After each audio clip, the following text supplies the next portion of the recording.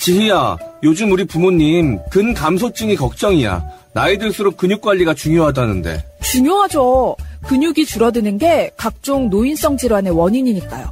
그래서 단백질 섭취가 중요해요. 근데 단백질 챙겨 먹기 귀찮잖아. 그럼 코어 류신을 선물해보세요. 코어 류신? 코어 류신은 근육 합성의 핵심 성분인 류신과 프리미엄 단백질을 먹기 편하게 배합한 건강식품이에요. 하루 2알이면 충분하네. 나도 운동할 때 먹어야겠다. 맞아요. 근육 관리는 지금부터 해야 돼요. 정기 배송 신청하면 2+1 할인 혜택이 있네. 지금 바로 코어 류신을 검색해보세요.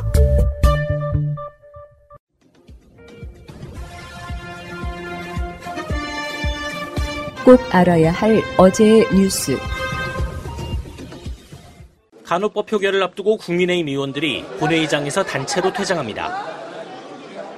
국민의힘에선 간호사 출신인 최현숙 의원과 김혜지 의원만 남아 찬성표를 던졌고, 의사 부족으로 현장에서는 의사 업무가 간호사에게 전가되고 간호사 업무가 간호조무사나 간병인에게 법안은 큰 표차로 가결됐습니다. 간호법은 간호사의 법적 지위를 의료법에서 분리해 간호사들의 처우를 개선하는 내용인데 의사와 간호조무사 등은 반대하고 있습니다. 범죄 행위를 저지른 의사를 퇴출하는 내용의 의료법도 야당 주도로 통과됐습니다.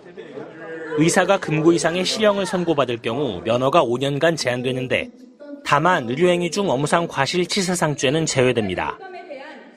대장동 50억 클럽 의혹과 김건희 여사 주가 조작 관여 의혹을 수사할 이른바 쌍특검 법안도 여당이 퇴장한 채 신속 처리 안건으로 지정됐습니다. 대통령 부인이라고 위법한 행위에도 면죄부를 받는다면 그야말로 유권무죄, 무권유죄의 나라 아닙니까? 어느 국민이 법 앞에 평등하다고 느끼겠습니까? 신속 처리 안건으로 지정된 쌍특검 법안은 늦어도 올해 12월 말 본회의에서 표결이 이뤄질 전망입니다. 여당은 야당이 특검을 밀어붙이는 건 이재명 대표 수사를 방해하려는 꼼수라고 주장했습니다. 야당의 의회 폭주라고 항의하며 간호법에 대해선 대통령 거부권 행사를 요청하겠다고 밝혔습니다. 민주라는 이름이 들어가는 당명을 내걸었지만 하는 행동은 주먹 쥐고 달겨드는 폭력배와 다름없는 모습입니다. 이 밖에 공영방송의 지배구조를 바꾸기 위한 방송 3법도 본회의 부의 찬성이 과반을 넘으면서 다음 본회의에 상정할 수 있게 됐습니다. MBC 뉴스 박윤수입니다. 방사성 물질 3종 수소는 인체에 해롭지 않다는 일본의 홍보 영상입니다. 雨水、川の水、水道水にはもちろん私たちの体の中にも存在しています。 비판 여론이 거세지자 일본 정부는 공개 하루 만에 영상을 삭제했습니다. 3종 수소는 정말 안전한 걸까? 티머시 무소 미국 사우스캐롤라이나 대학 생물학 교수는 3종 수소가 공기나 음식물을 통해 체내에 들어오면 내부 피폭 위험이 다른 방사성 물질보다 2배 이상 강하다고 밝혔습니다. 20년간 체르노빌과 후쿠시마에서 방사능에 노출된 생물의 DNA 영향 등을 연구한 결과입니다. 3종 수소에 피폭된 실험용 쥐에서 정자와 난자 그리고 생식기 손상이 관찰됐으며 유전자 고리가 단절되면서 유전자 변이도 나타났다고 밝혔습니다. It had tritium effects on DNA, tritium effects on proteins, tritium effects on sperm, tritium effects on anything else. We kept it and looked at it. 또 오랜 시간 체내에 축적되면 유전자 변형을 가져올 수 있다면서 후쿠시마 오염수 방류 시 주변 생태계에 많은 생물의 유전 정보가 바뀔 가능성이 높다고 설명했습니다. 일본 정부는 원전 오염수가 방류되면 생태계에 어떤 영향을 미칠지 아직 제대로 된 데이터를 제공하지 않고 있습니다. 도쿄전력은 어제 후쿠시마 원전 오염수를 방류할 해저 터널의 굴착을 마무리하고 사실상 방류 초읽기에 들어갔습니다. 국제환경단체 그린피스는 일본의 오염수 방류는 과학에 기반한 생물학적 안전성 검토가 결여됐다며 방류 계획은 전면 재고돼야 한다고 주장했습니다. MBC 뉴스 임현주입니다.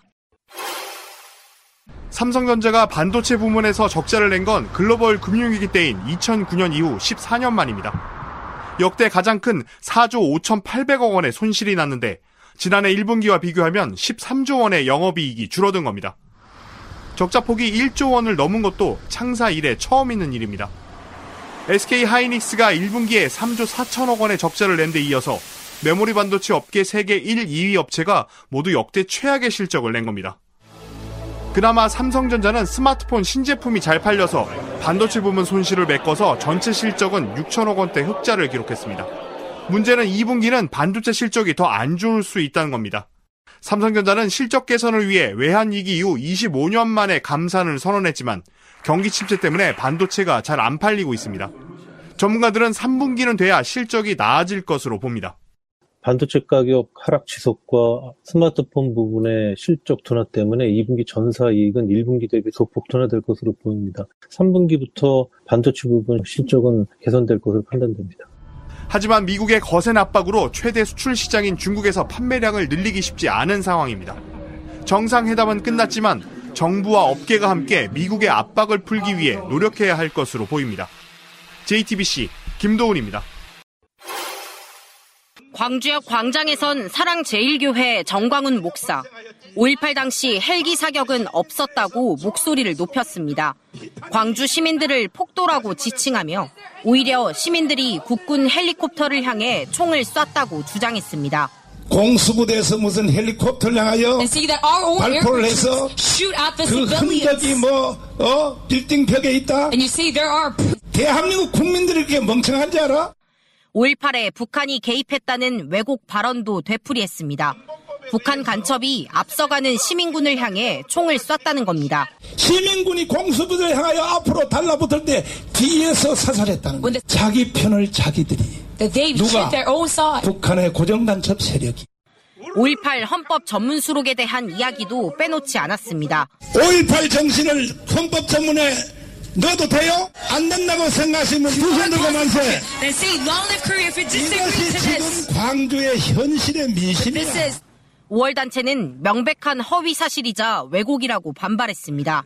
경악스럽다. 이런 주장을 아직도 시대착오적인 망언을 아직도 하고 있다는 게 참으로 놀랐고요. 이 전광훈 목사의 5.18 왜곡 발언 그리고 명예훼손 발언에 대해서는 강력한 법적 조치를 취한다고 봅니다. 북한군이 5.18에 개입했다고 주장해오던 지만원 씨는 올해 초 대법원에서 징역 2년형을 확정받고 복역 중입니다. 5월 단체는 정광훈 목사도 5.18 왜곡 처벌법에 따라 고발하겠다고 밝혔습니다. KBS 뉴스 김혜린입니다. 지난 25일 다단계 주가 조작단 총책인 라모 씨는 취재진에게 불법적 통정 매매는 없었다고 말했습니다. 핸드폰을 모아서 통정 거래를 하지 않았다. 알았습니다. 그건 대표님 전혀. 네. 하지만 저희 취재진이 만난 내부 직원은 자신이 직접 투자자들 명의 휴대폰으로 주식을 매매했다고 증언했습니다. 그 팀의 팀장님이 저희한테 명령을 해요. 지금 당장 빨리 5분 내로 뭐 체결을 시켜라. 아니면 뭐 매수를 얼마 던져라. 그러니까 모든 게 그냥 저희는 약간 좀 뭔가 기계 느낌? 가격을 정해 사고 파는 통정 거래를 한 겁니다. 매매팀 직원 한 사람당 관리한 투자자 휴대폰만 30대가 넘는다고 밝혔습니다. 텔레그램 메시지로 윗선 지시가 내려오면 직원들은 일사불란하게 투자자의 집이나 사무실 근처로 이동해 약속된 금액으로 매매했습니다. IP 추적을 피하고 이상 거래로 의심받지 않기 위해서입니다. 시간과 장소가 드러나게 인증샷도 남겨야 했습니다. 윗선은 물론 같은 팀원 이름도 모르는 다단계 주가 조작이었습니다. 그 닉네임이 당근인데 당근이라는 사람이 항상 그 오더를 내리더라고요. 대표님 다 보고 계시니까 좀 정신 바짝 차려서 막 대기 타고 있어요. 지난해 11월 이미 운용 자금이 1조 원을 넘긴 기념으로 조조 파티까지 열었다고 말했습니다. 파티가 열린 곳은 투자자들의 수수료를 결제했던 마라탕 식당으로 임창정 씨 부부도 참석했다는 겁니다. 케이크도 이제 1조 조조 파티라고 해서 사람들끼리 모여가지고 여러 가지 재밌는 행사도 하고 으쌰으쌰도 하고 해가지고 막 그때 임창정도 오고 임창정 부인도 오고. 당국은 오늘 해당 마라탕 식당을 비롯해 주가 조작단이 활동한 사무실 등을 압수수색했습니다. JTBC 오승열입니다. 새날맞게 PPL 잠깐만 하고 가겠습니다. 오늘 올라온 신제품 2개, 그리고 타임세일 짧게 소개해드리고 후기 2개 소개해드리고 빨리 끝낼게요. 네, 더 제주의 담백한 제주 달코롬 한라봉파입니다. 달빛 아래 3일 저온 숙성한 청정지역 제주도 한라봉이 가득 들어있는 달코롬 한라봉파이는 100% 제주산 한라봉과 100% 제주산 달걀로 만든 프리미엄 디저트입니다. 어른들은 물론 우리 아이도 안심하고 먹을 수 있도록 햇섭 인증은 물론 95도에서 30분간 매일 설비살균을 하는 믿을 수 있는 생산시설에서 고객님들께 소중한 마음을 전하고 있습니다. 나른한 오후에 기분 전환이 필요할 때, 달달한 간식이 땡길 때 고급스러운 제주의 맛을 느껴보세요. 햇섭 인증 받았다고 하니까 여러분들 애플파이라고 먹어본 적 있죠? 네. 그런 거 있어. 못 먹었어 말고 맨날 술이나 먹어가지고. 먹어본 척 해야죠. 방송인데. 거기에 애플이 아니고 한라봉이 들어갔다고 생각하시면 돼요. 맛 되게 좋아요. 맛이 먹고 싶어지는 그런 맛입니다. 아이프리의 소싱 포레스트 선풍기. 인체공학적 디자인의 탁상용 무선 선풍기가 왔습니다. 7옆 날개 구조로 바람을 작게 쪼개서 섬세하고 부드러운 자연풍과 같은 바람을 느끼실 수 있습니다. 3단계 강약 조절과 항공기 제트 엔진을 사용하는 BLDC 모터로 내구성과 에너지 효율을 모두 잡았습니다. 열대우림의 우아한 종려나무에 영감을 얻어 나무그늘 같은 시원함을 담은 스타일리시한 탁상용 선풍기를 구경해보세요. 자, 날씨 예보를 보면 내일부터는 해가 쨍쨍 나기 시작해요. 5월 초에 이미 여름을 느끼실 거예요. 그러니까 급격한 날씨. 4월 말은 갑자기 수요일 날 추워지더니 그 다음 한 이틀 뒤에 여름 돼버립니다. 이때는 이제 선풍기 저렇게 하나 개비를 하셔야 되는데 BLDC 모터는 제가 여러 번 설명을 드린 적이 있어요. 요게 쉽게 표현하면 모터인데 디지털로 돼 있는 모터. 그래서 막 옛날에 선풍기는 막 미풍, 약풍, 강풍 이렇게 3개밖에 없었잖아요. BLDC 모터는 단계를 20단, 30단 올릴 수도 있는 거거든요. 미세 조정이 가능한 거고. 조용하고 튼튼한. 죽여주네. 자, 미리 예쁘네요. 준비하시고요. 타임세일 제가 소개해드릴게요. 프리미엄 완도 2봉군 곱창김 5봉. 요게 5봉인데 한 봉에 50몇씩 들어있는 거예요. 요거 세일입니다. 지금 저거 아마 좋아하시는 분들 굉장히 많을 겁니다. 저 곱창김 완전 맛있어요. 네. 그 다음에 카카오 패밀리의 제주 수제 카밀라스 캐러멜 카카오볼 군것질 거리인데요. 윤석열 씨 좀 사요. 맥주 안주로 딱 좋아요. 자, 그 다음에 빛이 필요한 곳 어디든 간편하게 LED 무선 센서 등 4종. 자, 저것도 한번 사보시기 바랍니다. 필요하네요. 네, 화장실이나 베란다에 놔두면 굉장히 편합니다. 저기 우리 사무실 테라스에 태양광으로 제가 갖다 쓰는데 이게 중국산이야. 그래가지고 불이 켜졌다 안 켜졌다 해. 짜증나 죽겠어. 저걸로 개비해야겠어. 자, 다음에 휘겔리 다울리 좀 읽어주십시오. 신의 이름 휘겔리 다울리는 제품을 절대 대충 만들지 않습니다. 중증 장애인 노동자와 함께하는 휘겔리 다울리 전 제품 2+1 행사를 진행하고 있습니다. 다른 브랜드로 갔다가도 반드시 다시 돌아오게 되는 휘겔리 다울리를 이번 기회에 알뜰 쇼핑하세요. 예, 휘겔리 다울리는 정말 좋은 제품이에요, 여러분들. 김정숙 여사가 김건희처럼 사진 공개하지 않고 조용히 갔다 오셨던 바로 그런 사업자인데 지금 가장 모범적인 사업자라고 봐야 되는데 제품 질이 엄청 좋습니다. 제품 좋습니다. 클렌징 오일. 대통령의 부인이 보증한 품질이라고 보시면 됩니다. 대통령 부인이 방문을 했는데 품질이 나빠. 욕먹는 거예요. 자, 후기 2개만 소개해드리고 2부로 가겠습니다. DU의 실크 단백질 누에 비누입니다. 일본식이었나 한국식이었나 옛날에 누에고치에서 실을 뽑아내는 일을 하시는 분들 손이 부드러운 걸 보고 누에고치가 피부에 좋은 걸 알게 됐다고 합니다. 어디선가 들었던 기억으로 주문을 해봤어요. 정말 좋네요. 감촉은 아직 생소하지만 손을 자주 씻는데 그때마다 로션 다 못 챙겨 발라서 손이 거칠어졌는데 이 비누 쓰니까 부들부들 좋아요. 저번에 제가 소개해드렸죠. 이렇게 손으로 이렇게 하면은 이렇게 치즈처럼 쫙 늘어나는데 이제 우리 나이를 먹으니까 피부를 엄청 신경 쓰게 되잖아. 비누는 좀 좋은 거 쓰고 싶은데 제가 저 누에 비누를 써보고 너무 좋아가지고 보통 이제 비누가 세정력이 좋으면은 얼굴이 엄청 땡겨요. 맞아요. 좋은 비누가 아닌 거야 그게. 약간 보습이 남아있어야 되잖아. 내가 여자 같다. 호르몬이 이제 이렇게 갱년기라 그래. 어쨌건 그렇게 쓰고 나면 얼굴이 너무 보들보들한 거예요. 누에비누 사보시기 바라겠고요. 자, 마지막 하나. 밥도둑푸드의 간편한 전라도 우거지 된장 4인분입니다. 우거지국 한번 만들어 먹을라 치면 손이 많이 가는 국 중에 하나입니다. 그러나 여기 새날마켓에서 구입해 먹은 결과 5분이면 완성입니다. 된장 한두 술 더 넣고 청양고추, 애호박에 두부 넣고 대충 물만 부으면 1인분이 4인분이 되는 마법 같은 일이 벌어집니다. 추신 새날마켓 제품이 너무 좋아서 무선 청소기도 우리나라 중소기업 사랑 애국하는 마음에서 방금 구입 결제했습니다. 새날마켓 늘 번창하세요. 바다의 별님이 애국자네 진짜. 소비도 해야 됩니다. 지금 나라가 망해가서 내수라도 좀 돌려야 됩니다. 자, 저거는 뭐 전통적으로 맛있는 거죠. 딱 이만한 병에 담아서 오거든요. 처음에는 너무 맛있어가지고 국 끓여 먹는지 모르고 그걸로 집어먹고 반찬을 먹었어요. 강된장처럼. 그렇지.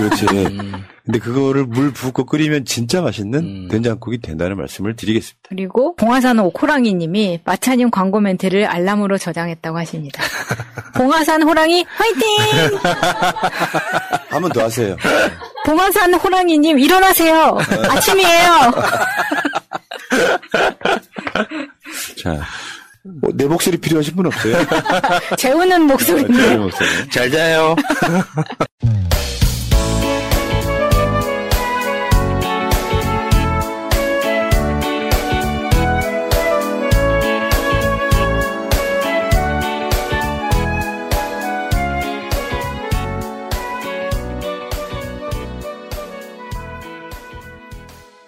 재밌는 짤 시간입니다. 자, 재밌는 짤 첫 번째, 민영배 의원 복당했죠. 박수 한 번. 잠깐만. 전혀 그게 안 돼 있는데, 전화 연결 한번 해볼까요? 뭐, 할지도 모르겠는데, 뭐, 바쁘실 수도 있고, 안 받으면 말고, 왜냐면은, 국회 일정이라는 건 내가 모르잖아. 이렇게 갑자기? 아니, 근데, 원래 이제 그런 관계잖아요. 원래 그런 거. 갑자기 훅 들어오고 막 그래. 빨리 해보세요. 여보세요? 자, 의원님. 네. 지금 방송 중인데, 예, 방송 중인데요. 예. 제가 민주당 권리당원으로서. 네. 지금 우리 당에 들어오셨다 그래갖고. 네, 민주당에 들어갔어요. 우리 당에 들어오셨다 그래갖고 제가 좀 축하 좀 드리려고. 그러니까 의원님하고 저하고 지금 전혀 약속이 안 된 상태에서. 예. 시청자분들이 민영배 연결해라고 난리가 나가지고. 예, 반갑습니다. 예. 지금 민영배 의원님 민주당 입당 축하하는 분들이 많으신데. 예. 자, 그 응원해 주셨던 분들한테 한 말씀 해주시죠. 그러니까 민주당의 힘은 바로 당원 여러분들의 그런 하나된 마음으로부터 나옵니다. 다들 특히 국힘 쪽에서 저를 말도 안 되게 공격하고 있을 때 그때 아주 든든하게 지켜주셨잖아요. 누가요? 전 그런 적 없는데. 큰 권리당원분들이. 아, 그렇죠. 예. 김치국 마셨는데. 그거가 없는 게 요즘은 좀 문제죠. 예. 그래서 감사합니다라고 하는 말씀을 여러 번 드려야겠죠. 그러니까 의원님은 들어갈 생각이 없었는데 민주당의 잠깐만 들어보세요. 예. 당의 요청으로 어쩔 수 없이 다시 들어왔다. 이게 맞는 거잖아요. 아니요. 저는 들어갈 생각이 많았지. 늘 있었는데 예. 당이 이런저런 이유로 해서 들여보내주지 않아서 국힘에서 계속해서 엉뚱하게 몰아붙이면 그걸 자꾸 합리적으로 풀어가려고 하지 말고 맞짱을 제대로 떠서 돌파를 할 생각을 해야 돼요. 예. 그런 일을 앞으로 좀 해볼 생각입니다. 특히 보셨잖아요. 그때 검찰 수사권 축소해놨는데도 다 무효시키고 검찰 독재국가 된다고 제가 계속 그때 새날에 나가서 염려했었잖아요. 그래서 일어난 일인데 아니나 다를게 이렇게 됐잖아요. 그래서 여기서 제가 확인한 건 검찰에서 수사권, 직접 수사권은 확실히 분리해야 된다. 오케이. 네. 알겠습니다. 조만간 모셔요. 예. 네네, 고맙습니다. 예. 이런 게 있어요. 탈당을 했다가 들어오면 공천할 때 감점이 있습니다. 예. 그래서 이재명 지도부가 복당 요청을 한 거예요. 복당 요청을 하면 감점이 없습니다. 얼마나 서로 배려해 주시고 이쁘잖아요. 야, 정말 이게 이재명 대표의 섬세함이 또 이렇게 보이는 지점이네요. 그 다음 짤 한번 볼까요? 자, 저거는 뭐 많이 봤지만 어느 나라 대통령입니까? 왜 일본이 무릎을 꿇어? 정말 나 진짜 이제 욕하는 것도 지친다, 진짜. 아니, 그 100년 저 발언은 진짜 일본 정치인이 저 말을 했어도 화가 나는 말이거든요. 진짜 저는 많이 좀 도를 지나친 겁니다, 저는. 또 이게 더불어민주당에서 아마 공식으로 나온 웹자보잖아요. 그러다 보니까 이런 식의 좀 센 메시지, 이게 조금 우리한테도 많이 힐링이 되는 것 같아요. 도움이 되는 것 같아요. 이런 메시지가 자주 나왔으면 좋겠습니다. 알겠습니다. 자, 다음 짤 재밌는 거 있어요. 다음 짤이 뭐냐면 김기현이 지금 그러니까 국민의힘 수준이 저렇다는 거죠, 지금. 자, 예문 100년 전 일을 가지고 무조건 안 된다, 무조건 무릎 꿇으라고 하는 것은 이거는 저는 받아들일 수 없습니다. 여기서 주어는 대통령, 근데 방미, 즉 국내에 없기 때문에 이건 윤석열이 아니다. 그러니까 옆에 그 채팅 참가자 한 명이 있는데 나경원이 있었고 적당히 해라. 나경원이 원조 아닙니까? 그러니까. 주어 없다는. 주어 논쟁. 그 다음 짤. 잘 그렸네요. 야, 그 다음 짤, 이거 좀 무섭지 않아요? 이 짤은. 윤석열 위에 김태효 위에 기시다 위에 바이든. 이 구조야. 실제로 김태효가 외교 대통령이라는 말을 듣고 있다 그러잖아요. 김태효가 하는 말 120% 수용하시는 아주 머리 영리하신 분. 자, 넘어가겠습니다. 비슷한 맥락입니다. 자, 100년 전의 일들을 가지고 무조건 안 된다. 무조건 무릎 꿇으라고 하는 뭐 받아들일 수 없다. 그러니까 오역이다. 주어가 없다. 막 이러고 있잖아요. 이런 내가 확 잘라 갈아 마실 때다 국민들이 지금 간도 쓸개도 없다 막 하잖아요. 그러니까 이걸 잡아가려고 해. 오해다. 목적어가 없다. 이렇게 국민들이 지금 윤석열은 내가 봤을 땐 그렇습니다. 입을 열면 지지율 1%씩 빠지는 소리밖에 안 해.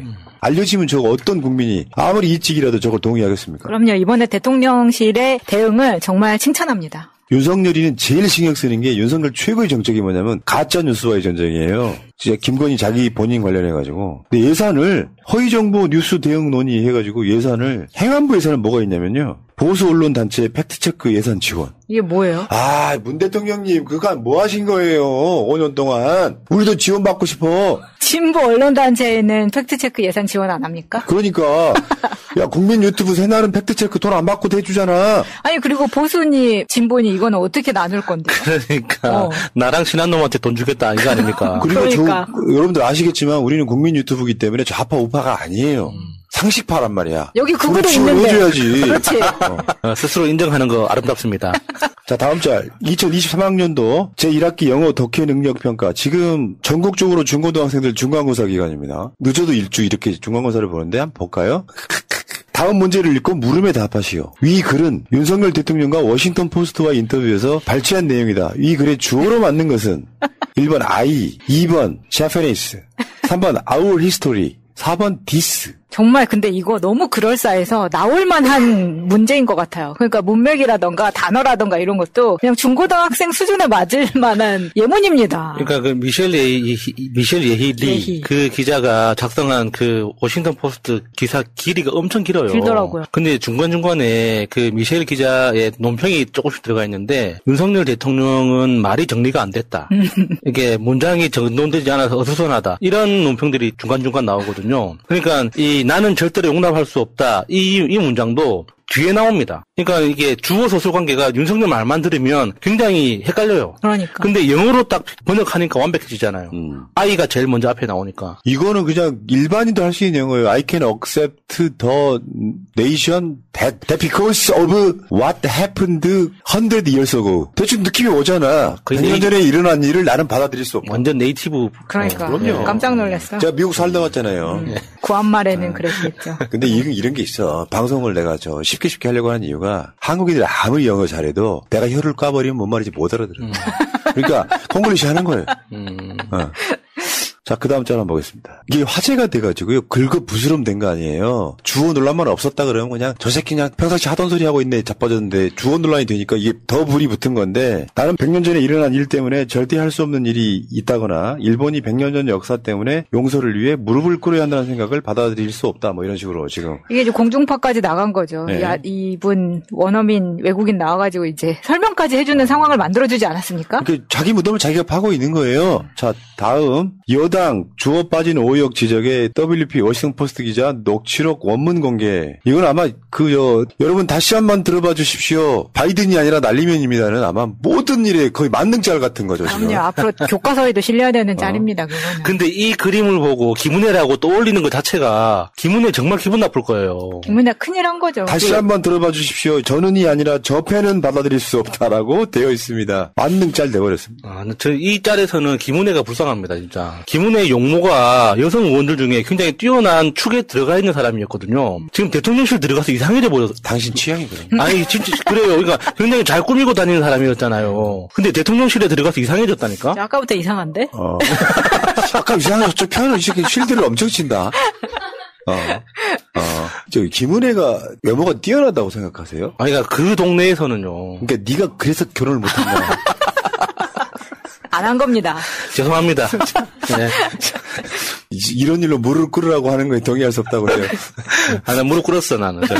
자, 알겠습니다. 다음 짤. 이거 똑같은 거예요. 100년 전 일로 일본이 무릎 꿇어야 한다는 생각을 못 받아들여. 이 속보에 윤석열이 비행기 1호기 탈 때 귀에 붙어 있는 국기가 일본기로 보이더라. 이런 이야기예요. 또 일본 놈이다. 이런 이야기입니다. 빨리 갈게요. 지금 100년 전 역사 때문에 일본 용서 구해야 한다는 생각 받아들일 수 없다. 무릎 꿇어 했는데 그 무릎 꿇는 사람이 한국 사람이라는 거. 진짜 모든 만평이 다 이야기를 하고 있습니다. 다 이러고 있는 거예요. 다음에 이게 이제 김건희 이제 윤석열 상황설 이런 건데 누가 시킨다고 아무 때나 내리면 안 돼요. 김건희가 1호기 안에서 윤석열한테 내려 하면은 윤석열이 뛰어내릴지도 모른다. 이러지 말라 이런 얘기예요. 뛰어내렸으면 하는 마음도 있고 또 이 만평이 나온 이유가 있죠. 뭔데요? 저기 지금 잘 보시면은 화면에 나오고 있는데. 그 이야기. 네. 내려. 자, 저기 뭐냐면은요, 윤석열을 김건희가 조정하고 있어요. 국회에 대한 경례가 실수가 하도 많다 보니까 짜고 왔나 봐요. 근데 저기서 김건희가 저렇게 지시를 했던 게 애국가가 끝났는데 윤석열이 손을 안 내려요. 멍 때리고 있어. 네, 그러니까 옆에서 이제 김건희가 한마디 했는데 두 가지 썰이 있습니다. 차렷 그리고 내려. 근데 머릿속으로 두 가지 말을 해도 입모양을 보면은 다 맞는 것 같긴 해요. 저는 이제 내려 이렇게 얘기한 줄 알았어요. 뭐든 간에. 네. 근데 어쨌든 내리라고 하니까 내리는 겁니다. 네. 저런 거 하나하나도 지적받고 명령받아야지만 움직이는 사람을 대통령이라고 하고 있으니. 그럼 아까 그 짤을 다시 한번 보여줘요. 아무 때나 내리면 안 돼요. 그 내려라는 이야기를 했더니 비행기에서 뛰어내리는 경우. 저거는 낙하산 없으면 그냥 죽는 거예요. 윤석열 군대도 안 갔기 때문에. 저때 김건희의 얼굴에 남겨져 있는 주사 바늘 자국 때문에 또 이슈가 되긴 했었죠. 근데 전문가가 이야기해 주시더만요. 제 주위에 있는 전문가가. 저건 보톡스 자국 아니라고. 네, 보톡스 자국 아닙니다. 네. 대한민국 최고의 김건희 전문가. 자, 오랜만에 뵙겠습니다. 어서 오십시오. 네. 안녕하세요. 예. 네. 자, 여기까지가 우리가 오늘 준비한 짤이었습니다. 잊지 않으셨죠? 하트를 꼭 눌러주세요. 오늘도 감사합니다. 자, 오랜만에 민주당으로 한번 가볼게요. 지금 원내대표 후보들이 토론을 했습니다. 관심들 없잖아, 지금 사람들이. 원내대표 후보들 4명 나와가지고 토론을 하더라고. 근데 이제 다 누구나 말 그렇게 하지. 윤석열 정부랑 맞서 싸우겠다. 근데 전 이렇게 봅니다. 지금은 협치 이야기할 수 있는 때가 아니에요. 누가 뽑히더라도 윤석열 정권에 맞서 싸워야 되는 게 맞고, 야당을 이렇게까지 무시하는 정권을 본 적이 없기 때문에 윤석열 정권에 단 1도 협조하면 안 되는 거예요. 근데 내 안위 때문에 원내대표가 윤석열 정권에 협조하는 모양새를 보이는 순간 지지층과 국민들이 떠나버린다는 그 구조에 있다 이렇게 봐요. 그러니까 역대로 가장 강한 원내대표가 나와야 되는 시기가 됐다 이렇게 보는 거죠. 근데 지금 후보로 나온 4명들 중에 그렇게 이제 강하다는 느낌을 주는 사람이 또 없는 것도 사실이니까 그러니까 선택하는 데 있어서 좀 많이 어려울 것 같기는 합니다. 예. 자, 남은 1년 동안 민주당이 원내에서 선명하게 싸우지 않으면은 국민들한테 180석 줬더니 아무것도 못하더라 라고 생각할 가능성이 높아요. 그 지금부터는 역대급으로 국회의원 임기 마지막 1년 동안 보통 잘 안 싸우거든요.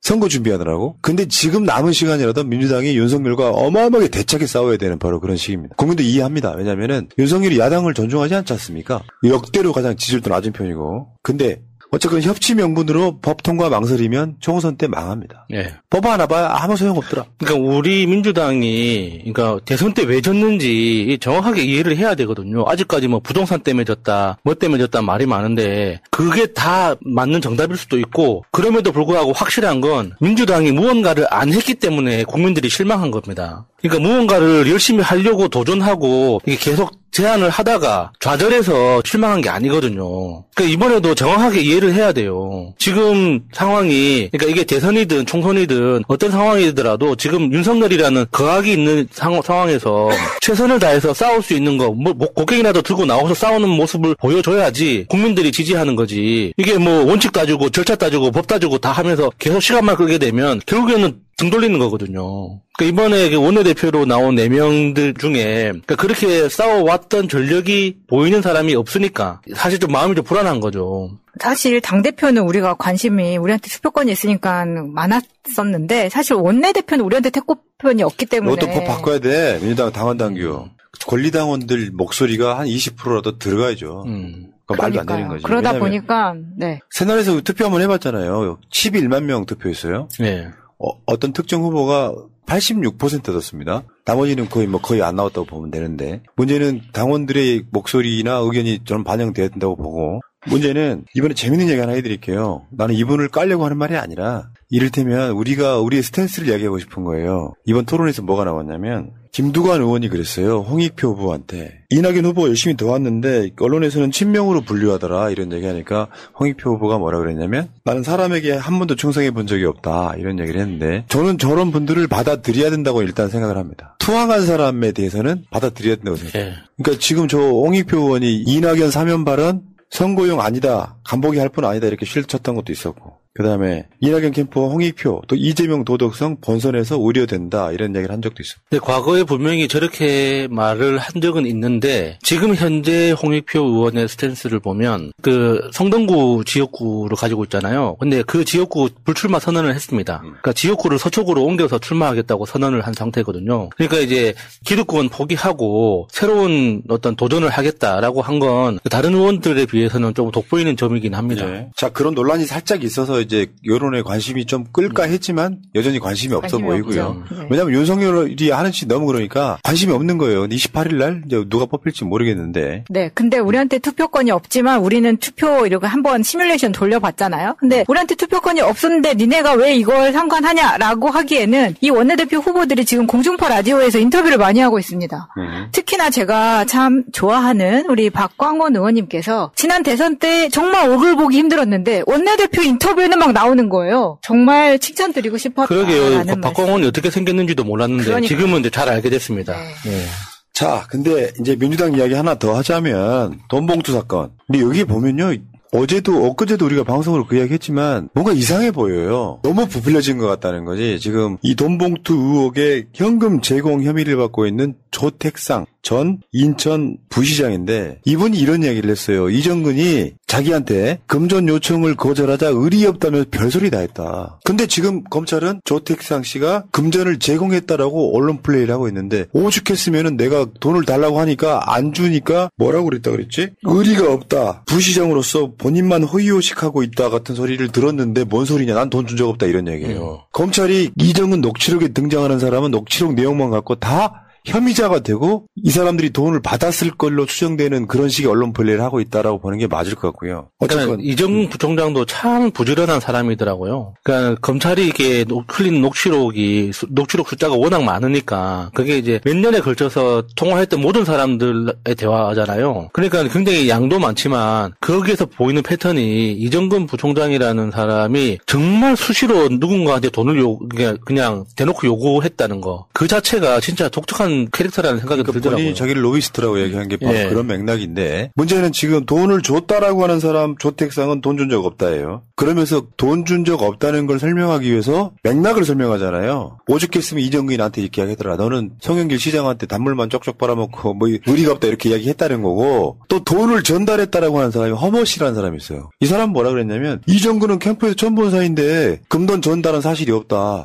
다 팔짝팔짝 뛰고 있는 거거든요. 그래서 저는 이 말이 뭐 100% 사실 가능성이 있다고 생각하지는 않지만 상당히 맥락들이 다 비슷한 거예요. 아무나 들여와서 통화 녹취에 나오면 이 사람한테 돈 건넨 것처럼 지금 언론 플레이 하고 있다 이게 보는 거고. 그게 왜 그럴 것 같냐면 조택상이라는 이름이 나와서 이거 돈 줬네 했지만 조택상이 막판에는 끝까지 돈을 안 줬다는 거는 녹취에 나오지 않을 수도 있는 거예요. 근데 이게 녹취 3만 건을 사람이 다 풀었겠습니까? 물론 사람도 풀고 제가 봤을 때는 요즘은 이거 mp3 그냥 집어넣으면은 텍스트로 다 전환이 된단 말이에요. 그러면 이걸 소프트 파일로 가지고 있다가 조택상 이름이 나오면 조택상으로 검색을 하면 조택상이 나오는 부분만 다 나올 거 아닙니까? 그럼 그 부분만 가지고 앞뒤 맥락이 없어도 짜집기 해서 나가는 거예요. 그러다 보니까 이 사람은 맞습니다. 돈을 준 것 같은 뉘앙스만 떼가지고 방송에 뿌리는 겁니다. 예를 들면 제가 CBS 김현정 굉장히 비판하는 이유가 이번에 이 건 떠지고 나서 민주당의 돈봉투 녹취록은 겁나게 틀어댔어요. 근데 김현아는 한 번도 안 틉니다. 그냥 물어봐요. 김현아 씨가 뭐라 그랬대요? 그러고 넘어가는 거예요. 저는 이렇게 편파적으로 언론이 만들어 나가고 있는 상황에서 검찰 역시 조각조각 낸 것을 언론에 계속 뿌리고 있다라고 생각이 드는 거죠. 나만 김현정을 싫어하는 게 아니었네.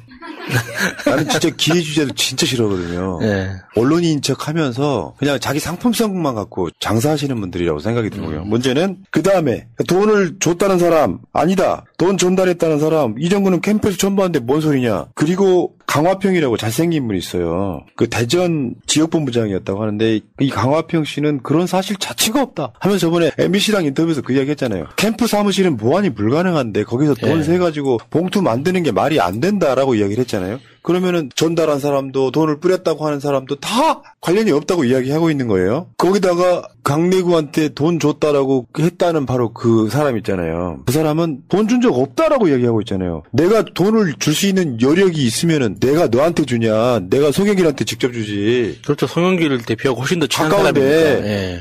맥락상 그런 거예요. 검찰이 민주당을 털기 위해서 딱 필요한 것만 갖다가 언론에 뿌려대면서 언론 플레이 했던 거고 저는 이거 완벽한 불법이라고 보는데 그럼 얼마나 많은 것들이 부풀려져 있겠냐고요. 야수님이랑 저랑 둘이 통화를 해요. 근데 내가 한 말 중에 나를 악마화 시키려면 5분만 통화하면 몇 마디 나오는 거예요. 어떤 맥락에서 했는지가 제일 중요하다. 나 같은 사람도 주위에서 누구누구 험담하는 이야기를 나한테 할 때 내가 항상 하는 말이에요. 그 말 어떤 맥락에서 했대? 그 말만 갖고 이야기하면 안 되고요. 내가 그래서 방송으로도 얘기하잖아요. 내가 한 말 예를 들면 내가 악마의 편집을 하게 되면 내가 윤석열을 지지하는 것처럼 만들 수도 있는 거예요. 이를테면 이런 거지. 나는 윤석열 대통령을 엄청나게 지지합니다 라고 말하는 새끼를 나는 혐오한다. 근데 나는 윤석열 대통령을 엄청나게 지지합니다라만 자르면 내가 윤석열 지지자가 되는 거랑 같은 이치입니다. 그래서 결국에는 강내구 핵심 인물로 지적되는 강내구 감사가 구속영장이 기각됐습니다. 그러면 여기에 검찰이 어떤 나쁜 의도를 갖고 수사하고 있다는 건 명백하게 보이잖아요. 그리고 당사자들 반응도 이렇잖아요. 이거는 정말 그런 경우 있죠. 처음에 어마어마한 사건인 것처럼 선동을 하지만 시간 지나보면 아무것도 아닌 사건일 가능성이 되게 높다. 그 맥락을 알고는 가자 이런 얘기입니다. 사실 현실적으로 이제 민주당 내 분위기가 이 현금에 대해서 좀 병적일 정도로 조심스럽게 대하거든요. 그게 단돈 10,000원, 100,000원이든지 간에 보좌진도 그렇고 일반 선거운동원들도 그렇고 왜냐면은 이게 현금으로 이렇게 주고받는 장면이 상대편한테 사진이 한 장이라도 찍히면 그걸로 그냥 선거가 끝나버리는 거니까. 그러니까 현금에 대해서는 엄청 조심스럽게 접근을 하는데 그렇기 때문에 투명성에 대해서도 약간 병적으로 접근을 합니다. 만약에 진짜 공적인 방법으로 현금이 유통되는 경우가 제가 아는 건 출판 기념회 있지 않습니까? 그거 말고는 공식적으로 현금이 합당하게 오고 가야 될 일은 별로 없습니다. 이제 출판 기념회는 합법적으로 돈을 받는 거예요. 근데 이제 그 출판 기념회에서 나온 이 현금을 어떻게 되냐면 카메라를 켜놓습니다. 그리고 보좌진들이 모여가지고 그 기술을 하는 거예요. 그러니까 왜냐하면 오해받으면 안 되니까. 그러니까 그거는 의원한테 정직하기 위해서기도 하고 우리 스스로 조심하기 위해서라도 그렇게 하는 거거든요. 민주당 내 분위기가 그렇단 말이에요. 그런데 모르는 사람한테 돈을 받았다고? 모르는 사람한테 돈을 줬다고? 그게 말이 된다고 생각해요, 그게? 자, 그러니까 이런 부분에 있어가지고요. 프레임에 안 걸리려고 조심하는 것까지 맞는데 저쪽 프레임 뭐냐면은 민주당 이간질 시키는 거예요. 이재명이 송영길 돕지도 않는다 같은 택도 없는 소리고 그런 방식으로 풀이를 하면 안 되고 최소한 저는 이렇게 봅니다. 검찰의 수사 시점이나 지금 나오고 있는 정황들로 보면 송영길 대표 쪽이 엄청나게 억울한 상황일 가능성 되게 높다. 자발적으로 들어왔는데 출국 금지시켜버리더만. 자, 이거는 이제 결국에는 프랑스 쪽에 지금 서로 계약되어 있는 상황이 좀 이제 어우러져서 이제 못 나가는 상황까지 왔는데, 네. 자, 거기에 서로 의심하지 말자. 이럴 때일수록 검찰을 먼저 의심하는 것이 순서다. 이렇게 일단 봅니다. 자, 여기까지 하시고, 자, 다음 주제로 갈게요. 보험 손해보지 마시고 마이보험 체크하세요. 비싼 보험료는 꼬박꼬박 내면서 나에게 꼭 필요한 보험인지 보상은 제대로 받을 수 있는지도 모르고 계신다면 마이보험 체크와 무료 상담 해보세요. 30여 개 보험사의 상품들을 비교 분석해서 내는 보험료는 줄이고 받는 혜택은 높게 고객에게 가장 유리한 보험 가입, 보험 유지 방법을 알려드립니다. 정직한 보험 전문가들이 고객 편에서 꼼꼼하게 챙겨드리는 마이보험 체크. 대표전화 1800-7917. 홈페이지는 한글로 마이보험체크.com. 카톡에서 마이보험으로 친구 추가해서 상담할 수 있습니다. 새날과 꾸준히 연대했던 바로 그 업체입니다. 국민의힘이 이상해. 뭐가 이상하냐면 태영호가 김기현을 깠잖아요. 그랬더니 같은 최고위원인 김병민이가 또 태영호를 까는 거야. 뭐 수건 돌리기 같은 느낌이다. 이게 만약에 민주당이었다면 네. 대박 사건이지. 그렇죠. 예를 들어서 그럴 리는 없지만요. 여러분들 화내지 마세요. 정청래 최고가 이재명 대표를 까. 그랬더니 박찬대 최고가 정청래를 까. 그럼 어떤 상황이 벌어지겠다. 그건 똑같은 되게 유사한 상황이에요. 민주당이 없는 상황. 근데 실제로 민주당에서 그런 적이 있었잖아요. 문재인 대통령이 당대표 하던 시절에 주호영이 뭐 헛소리 하면 그 유승희가 노래 부르고 앉아있고 하던 그런 적이 있었죠. 그러니까 이 김병민이가 태영호를 선거 땐 김기현 도움받아놓고 이제 와서라는 식으로 까고요. 결국 태영호가 김기현을 까고 그게 내부적으로 부글부글 끓으면은 그게 계속 오래 남아요. 네. 어느 상황으로 퉁 쳐지는 게 아니라 태영호는 약간 좀 이판사판 느낌처럼 보이거든요. 어차피 징계받아서 공천 못 받나 자기 존재감 높이겠다고 이제 컨셉 잡은 거예요. 방향성 잡은 거야. 제3당을 기다리겠네. 태영호도. 근데 뭐 김재원 같은 경우에는 확실하게 5.18에 대해서 이야기를 했기 때문에 5.18은 헌법에 나와 있는 거기 때문에 명확하단 말이에요. 윤리위원회 헌법에 나와 있지는 않고 헌법에 넣는 걸 안 한다 그랬지. 아, 네. 4.19까지만 들어가 있는 거예요. 근데 4.3은 그것보다 더 애매모호한 부분이 있어서 윤리위에 회부를 하냐마냐라는 이야기가 있었기 때문에 태영호를 확실하게 윤리위에 넘기기 위해서 지금 김병민이 투입이 된 것 같아요. 예. 그래서 찾아봤죠. 정말로 김기현의 도움을 받았나. 김병민의 그 주장에 힘을 좀 실어주기 위해서 찾았습니다. 저는 이간질 하는 거예요. 고품격 이간질 방송 국민 유튜브 새날입니다. 지금 보시는 것처럼 저게 이제 대구에 출정식을 갔을 때요. 김기현이 당대표 선거를 하던 시기입니다. 보시면은 태영호가 항상 야무지게 앞자리를 차지하고 무대에도 올라가서 만세도 같이 부르고 그러고 있습니다. 뭐 서문시장에 갔을 때도 마찬가지로 김기현이 연설을 하고 있으면 앞줄에서 박수도 크게 치고 함성도 크게 지르고 열심히 하더라고요. 태영은 나쁜 새끼네. 도움 받아놓고 이제 와서 김기현 저격하면 어떡해. 그러니까 약은 내한테 받아놓고 충성을 딴 데 가서 하는 이런 양아치고. 북한으로 가 이 새끼야. 태영호 북송추. 어처구니 없네. 출범한 지 얼마나 됐다고 벌써 갈라집니다. 최고위원 회의를 열면 한 2명쯤 빠져요. 뭔 이유가 든지 모르지만 뭐 아파서라는 핑계 같은 걸로 빠져요. 그 최고위원들이 지명직까지 합치면은 뭐 한 당대표 포함하면 한 7명쯤 되잖아요. 청년 최고까지 선출직이 5명, 지명직 2명에다가 당대표까지 포함하면 원내대표 포함하면 그중에 수석 최고위원이 안 나와. 김재원이가. 네. 그런 상황인데 자기들끼리 삐그덕거리기 시작해. 이 애들은 원래 처음에 시작은 뭐였어요? 친윤 지도부 뽑혔다고 단합 잘 되겠네 했는데 네. 자기 이득에 따라서 금방 또 찢어지고 있다. 결국에는 지금 이런 상황이에요. 지금 징계받으면 치명적이죠. 왜냐하면 같은 당 내에서 같은 지역구에 출마할 사람들은 널리고 널렸어. 이런 상황이 되면은 자기 당이지만 내 경쟁자가 징계를 받으면 아주 얼씨구나 좋다 하는 상황이기 때문에 지금 징계를 받네만에 하는데 김재원이나 태영호나 공천을 받기 위해서 최고위원 출마했다는 게 정설인데 그렇죠. 여기서 만약에 사퇴하면 정치 생명이 끝나는 거예요. 그 국내힘 윤리위원회 입장에서도 징계를 해도 문제 안 해도 문제잖아요.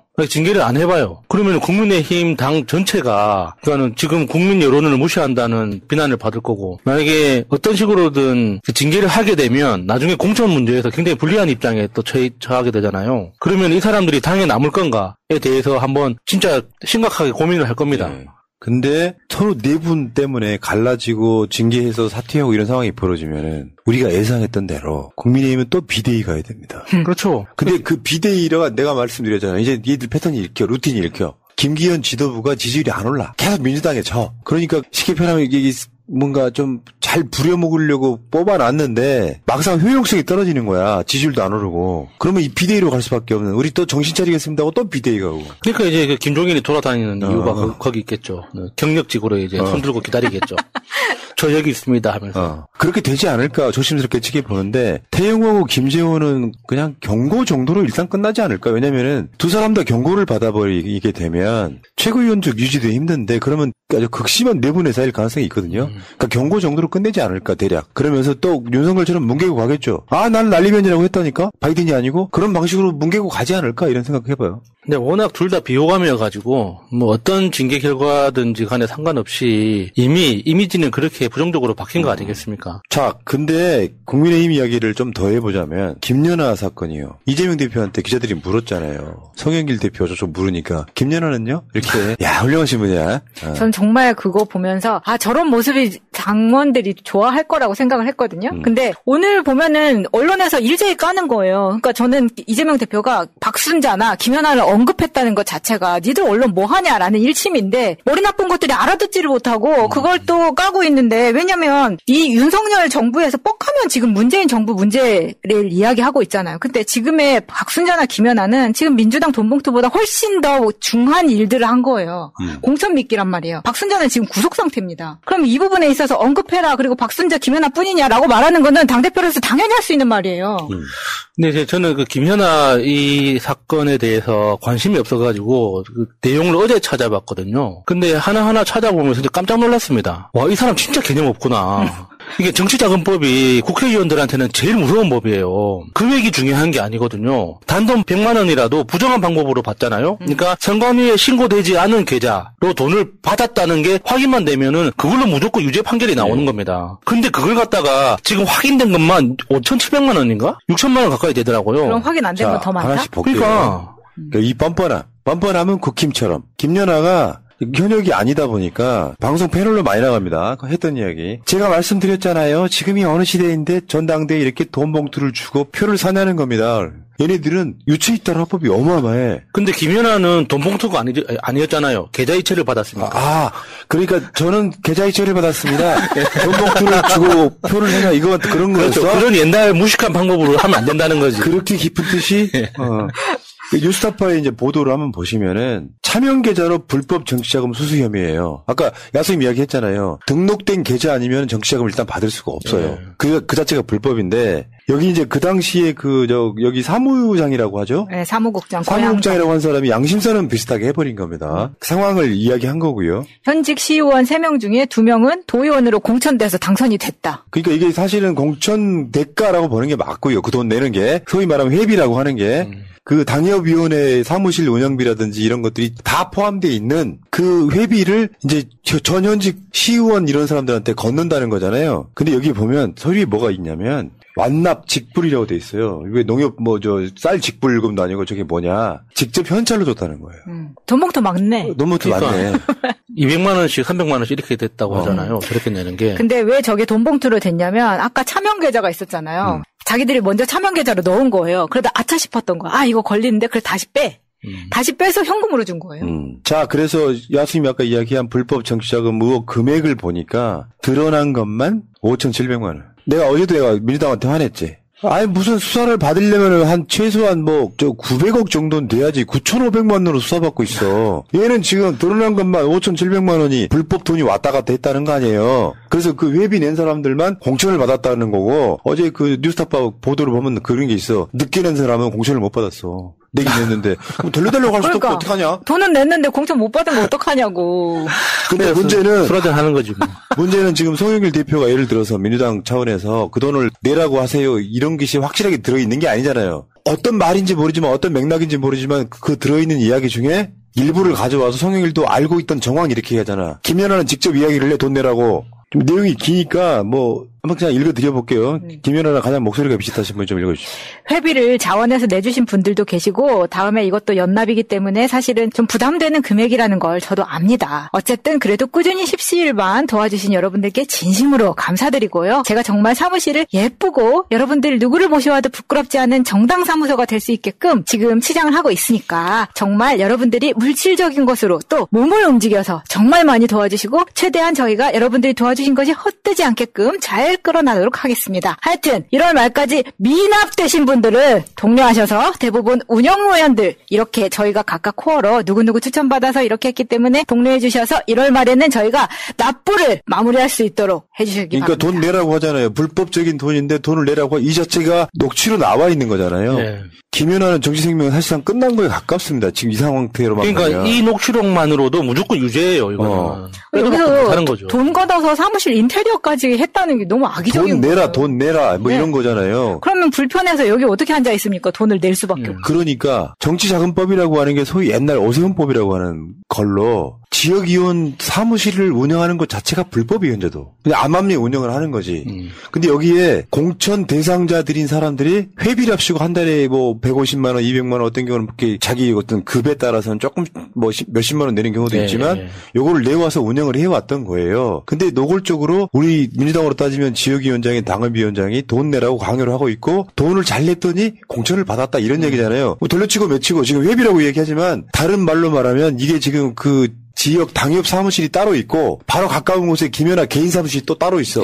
여기 돈을 걷어가지고 지 개인 사무실 운영비료가 있어. 인테리어하고 막 했다고. 그럼 뭐야? 내가 돈을 내면서 김연아한테 보탬이 되면 김연아가 공천해주는 구조면 돈봉투 사건은 뭐냐면 민주당 돈봉투 사건은 사실이라고 하면 송영길을 지지하는 사람들한테 야 그 선거운동 하는데 필요하니까 저기 밥값이라도 해라 정도의 식사비 정도라고 볼 수 있다면 이거는 공천을 대가로 한 돈이에요. 이게 뉴스타파 보도인데 김연아 보세요. 더불어 돈봉투당 전당대회 엄정수사 김연아의 현수막입니다. 지금도 붙어있는지 모르겠습니다만 부끄럽지 않을까요? 저는 이런 뻔뻔함을 좀 배우고 싶네요. 어디 학원 가면 배울 수 있나요? 그러니까 놀라운 건 김연아의 이 범죄는 그러니까 쉽게 정리를 하면 후원금을 이중으로 받았다는 거예요. 그러니까 후원금은 후원금대로 받고 그 지역협의회 사무총장 개인 계좌에다가 돈을 따로 내라. 그러니까 돈을 이중으로 받아서 썼다는 거거든요. 그 자체가 그냥 명백한 범죄예요. 이거는 빼도 박도 못하는 겁니다. 그리고 김연아가 아마 비례였죠. 예, 비례였다가 여기서 그냥 그 다음에 지역구 못 넘어가고 그냥 끝난 케이스거든요. 초선이었다 하고 끝난 건데 이거를 누가 가르쳐주지도 않았는데 혼자 했을까요? 예. 저는 이 사람 혼자 초선이 이렇게 하지 않았을 거라고 봅니다. 예.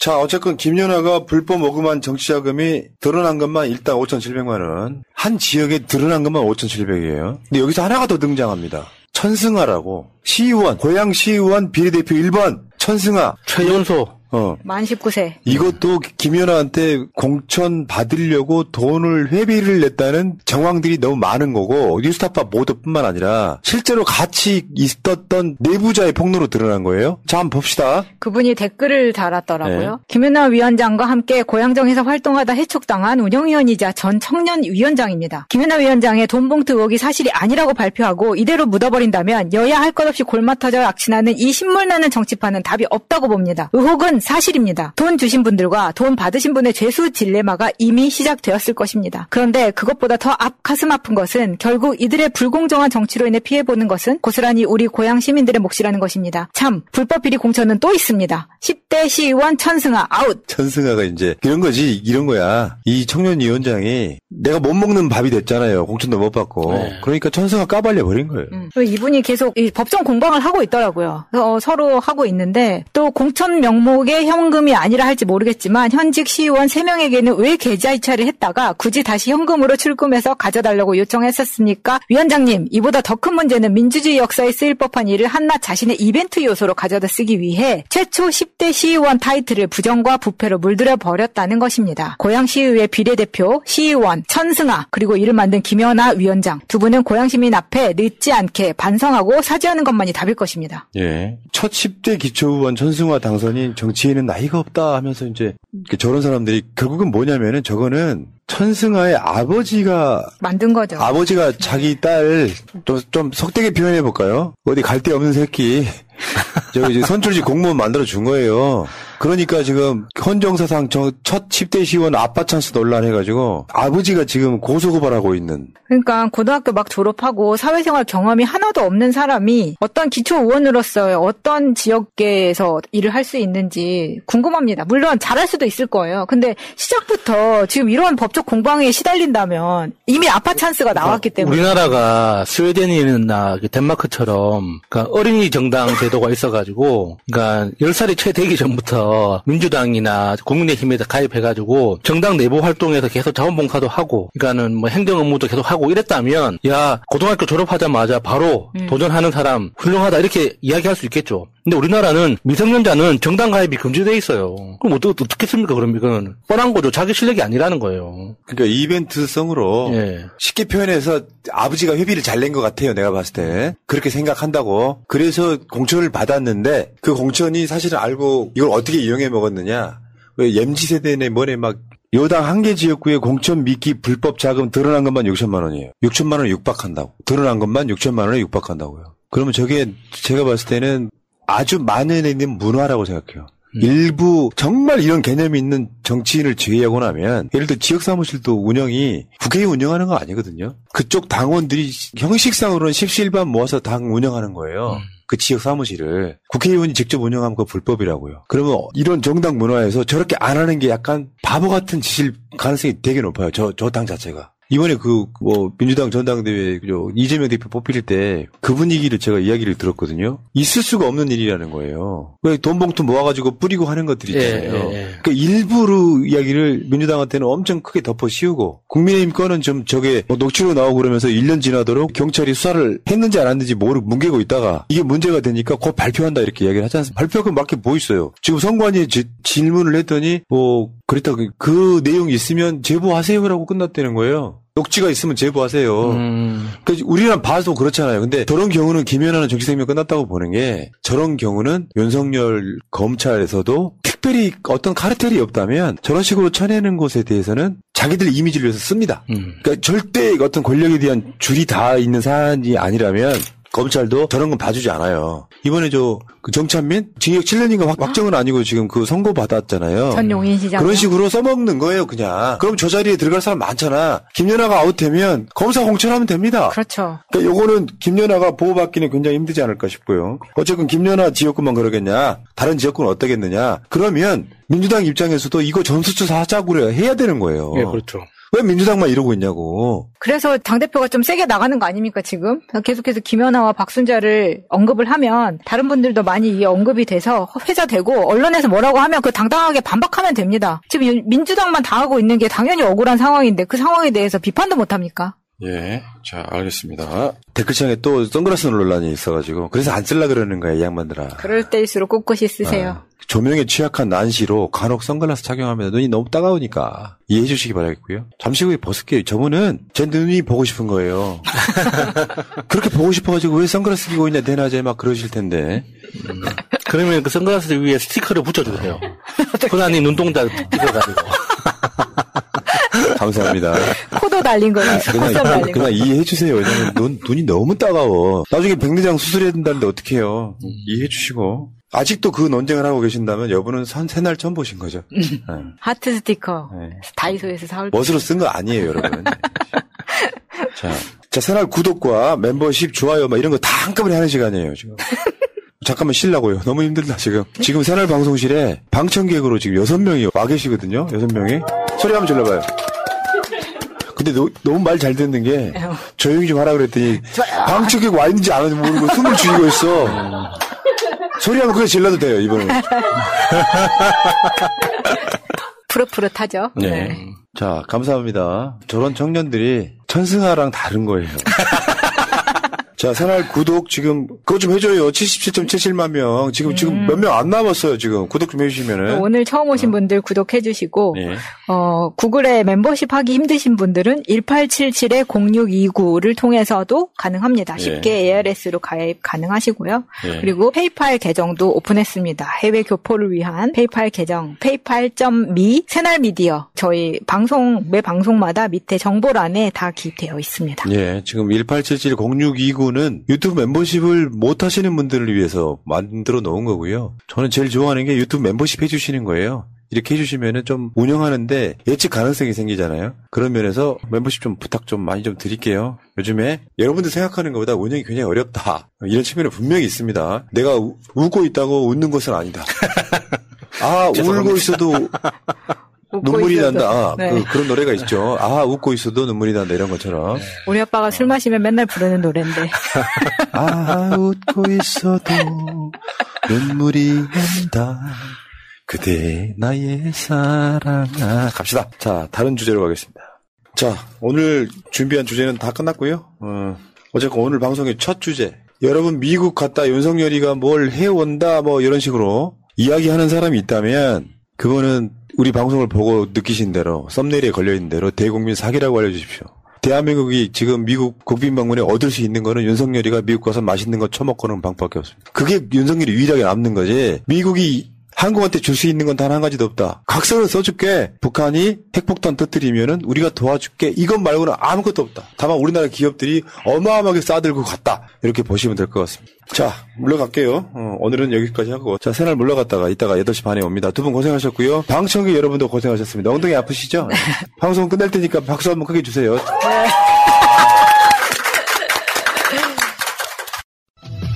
세상은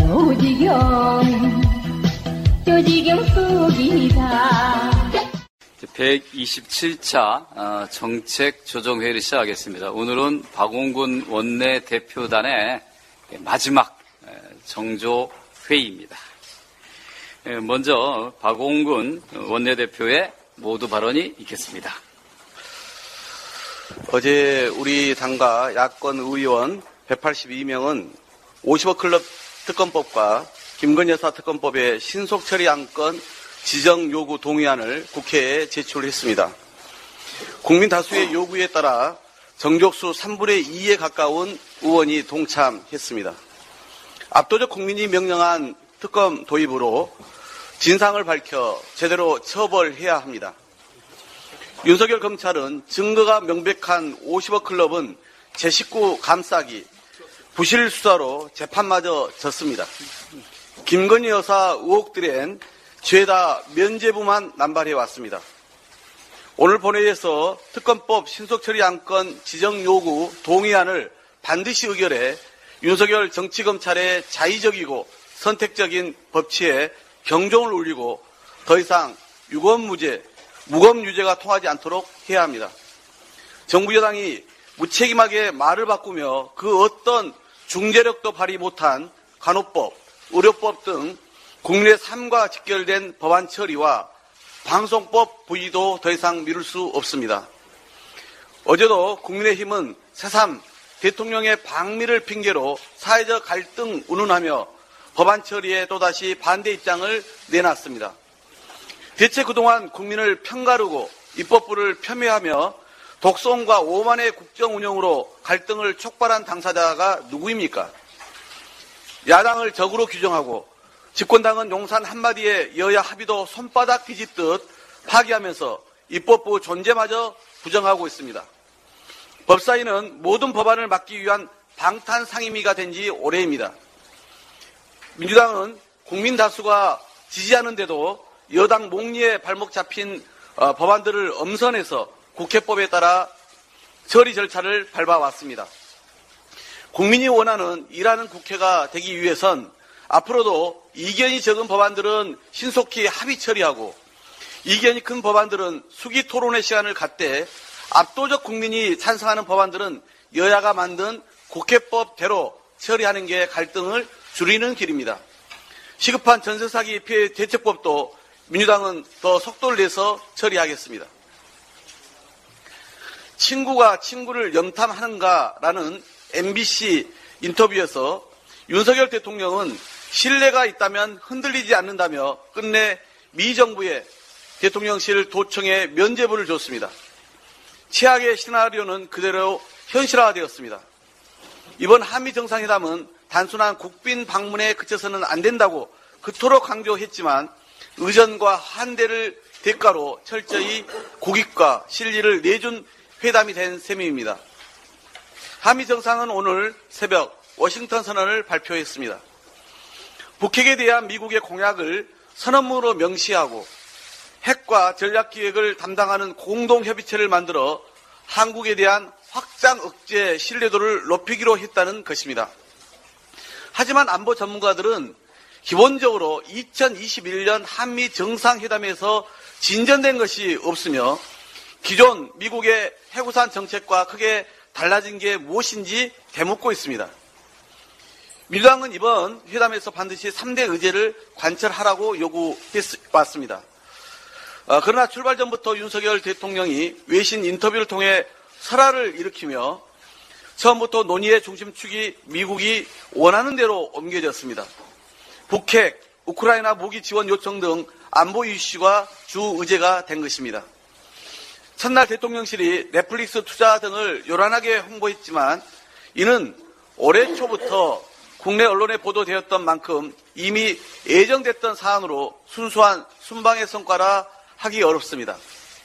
또한 우리 대통령실은 넷플릭스를 포함 미국 기업의 투자 규모가 59억 달러에 이른다고 홍보했지만 삼성, 현대차, SK 등 한국 기업들이 바이든 정부 들어 1천억 달러, 우리 돈으로 133조 5천억을 투자했다며 대대적으로 미국 정부가 선전해온 거에 비하면 그야말로 초라하기 그지 없습니다.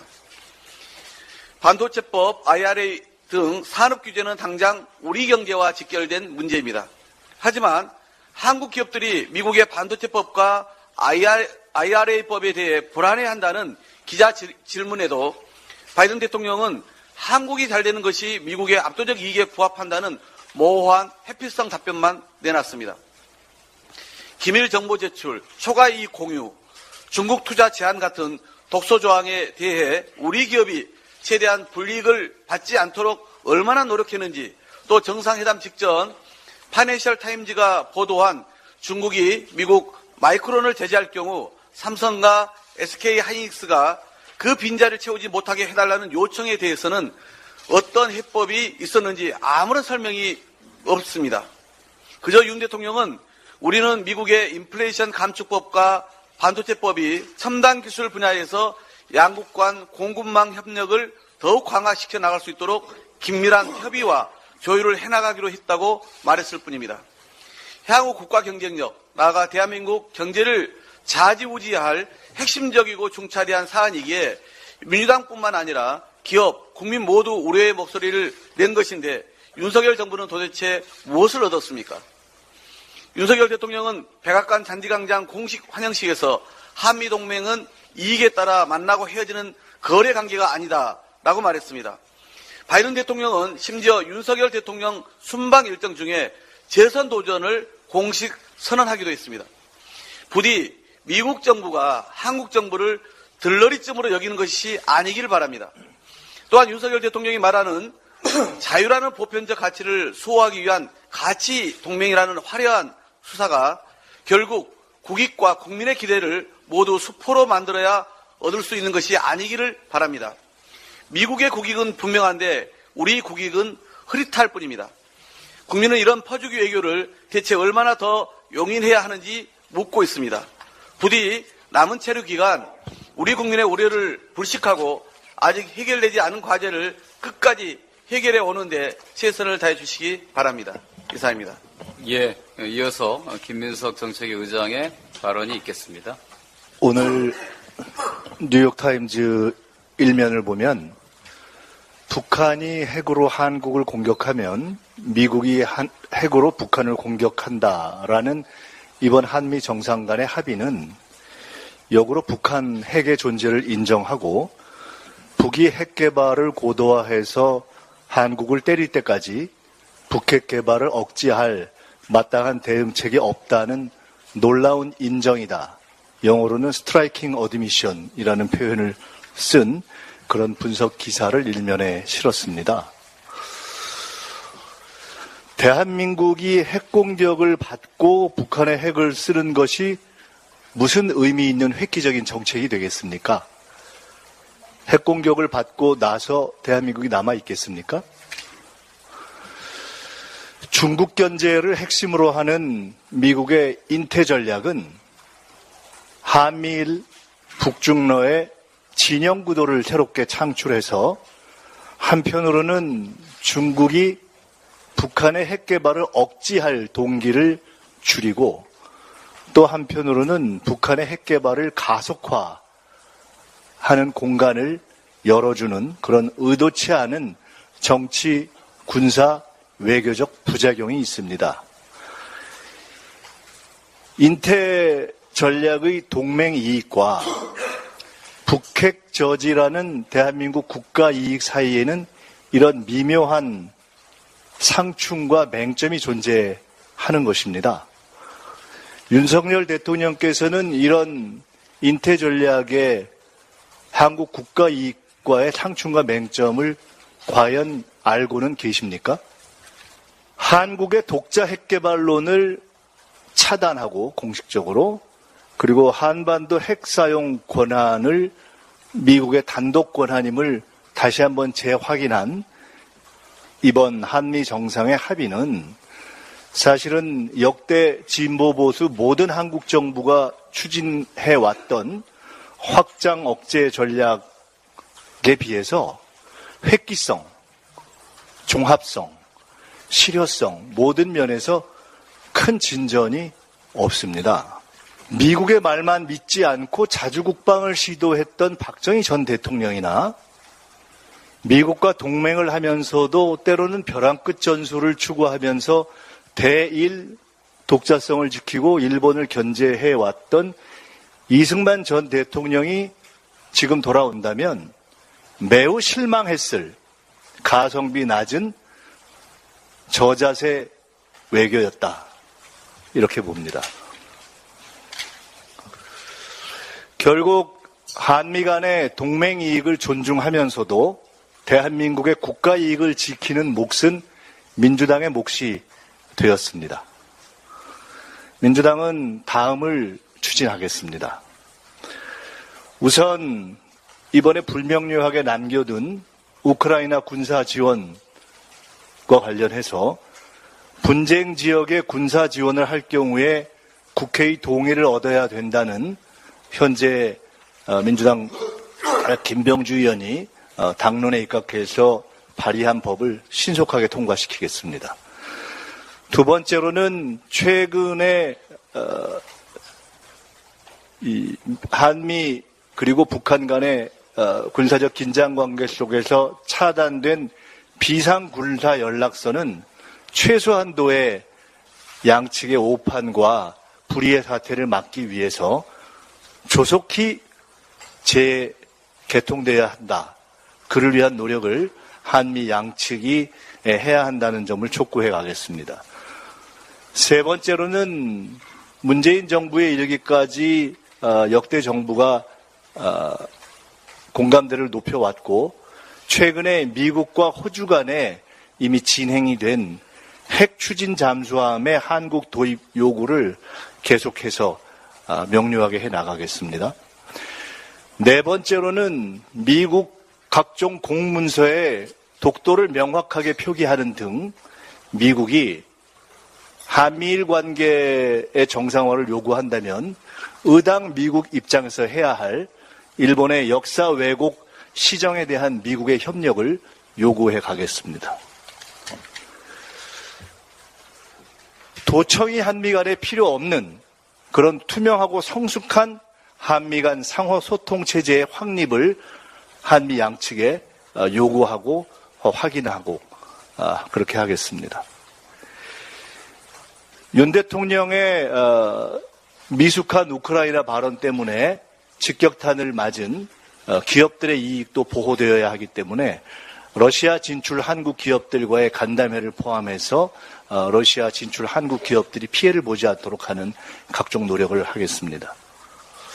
IRA 반도체법뿐만 아니라 최근에 한국 자동차에 대한 보조금 하나도 없이 끝난 미국의 자동차 보조금 정책 등 미국이 보다 꼼꼼하게 한국 기업들에 대해서 경제적 평등 대우를 할 수 있도록 미국에 대해서 보다 꼼꼼한 경제적 평등 대우 요구를 정리해서 미국 측에 전달하겠습니다. 이상을 위해서 필요하다면 민주당이 독자로 방미단을 보낼 것을 당 지도부에 건의하겠습니다. 전 세계 최대 강국 미국과의 외교는 첫째 법치주의, 둘째 합리주의, 셋째 세계 평화라는 가치 외교, 넷째 당당함, 이 네 가지로 하는 것입니다. 민주당이 김대중 대통령 이래 김대중, 노무현, 문재인에 이르기까지 미국의 존중까지 받으면서 세계에서의 외교의 위상을 높여왔던 그 전통을 이어나가겠습니다. 조금 다른 얘기입니다. 대통령 배우자에 대한 국민의 관심이 계속 높아지고 있습니다. 최근에도 넷플릭스 보고권도 그렇고 최근 방미에서의 사진을 보아도 그러한 현상은 계속되고 있고 최근에는 심평 변호사의 거의 건비 어천가 수준의 대통령 최고 정치자산 발언까지 나왔습니다. 이런 문제를 더 이상 그냥 시중에 논거리로 놔두는 것보다는 정상적인 국정의 시스템 속에서 다뤄나가는 것이 좋다 이렇게 봅니다. 그런 점에서 민주당은 용산 이전 과정에서 문제가 됐던 그런 여러 가지 이전, 운영, 보안 문제를 처리할 수 있는 대통령 집무실법, 그리고 천공 방문 시비로 문제가 됐던 그런 의혹을 근원적으로 차단할 수 있는 대통령 관저법, 그 다음에 운영의 효율성을 높일 수 있는 대통령 비서실법과 함께 적절한 역할과 지원 시스템을 공적으로 안정화시키는 대통령 배우자법에 대통령 사법을 곧 성안해서 발의하겠습니다. 대통령 배우자의 적절한 활동이 어느 선인가에 대해서 국민의 공론에 붙여서 국민적 합의를 만들어 가겠습니다. 그것이 국민과 대통령, 배우자 모두를 위해서 좋을 것이라고 보고 있습니다. 끝으로 검찰총장 특활비 공개에 대한 대법원 판결은 매우 의미 있다고 생각합니다. 그런데 이에 대해서 대법원의 결정에도 불구하고 검찰이 자의적으로 지연하고 그 공개 방법을 별도로 변경하려는 시도를 보이고 있는 것은 대단히 유감스럽다. 투명하지 못할 것 같아서 공개하라고 했는데 그 공개를 요구받은, 투명성을 요구받은 당사자들이 그 투명한 공개에 대해서 스스로 시간을 정하고 방법을 바꾼다는 게 말이 됩니까? 이것을 신속하게 그리고 투명하게 처리할 것을 검찰 측에 다시 한번 요구하고 이것이 적절하게 신속하게 되지 않을 때에는 이것을 신속하게 할 수 있는 방법을 찾겠습니다. 이상입니다. 예, 이어서 강민정 원내부대표의 발언이 있겠습니다. 네, 이제 원내부대표 임기가 마무리됩니다. 저는 매번 그동안 발언할 때마다 교육에 관한 이야기를 빠뜨리지 않았습니다. 하루도 쉬지 않고 날선 정치적 공방들이 오가는 현실 속에서 누군가에게는 한가로운 이야기로 들렸을지도 모르겠습니다만 저는 그 누구보다도 절박한 심정으로 외쳤습니다. 교육이야말로 우리 사회가 나아갈 방향을 결정하고 우리 사회를 살아가고 만들어갈 시민의 모습을 결정하는 너무나 중요한 요소라고 생각했기 때문입니다. 교육만큼 정치적인 것이 없고 교육은 언제나 충분한 정치적 관심을 받아야만 합니다. 그러나 말한 것보다 말하지 못한 것들이 너무 많아 아쉬움도 남습니다. 지난 1년은 새로 출범한 윤석열 정부가 무지막지하게 쏟아내는 퇴행적 교육 정책들을 따지기만도 부족했기 때문입니다. 잘 모르면 전문가를 찾았으면 된다고 호기롭게 얘기했던 윤석열 대통령은 어디로 갔는지 교육부 장관 임명 단계부터 대참사의 연속이었습니다.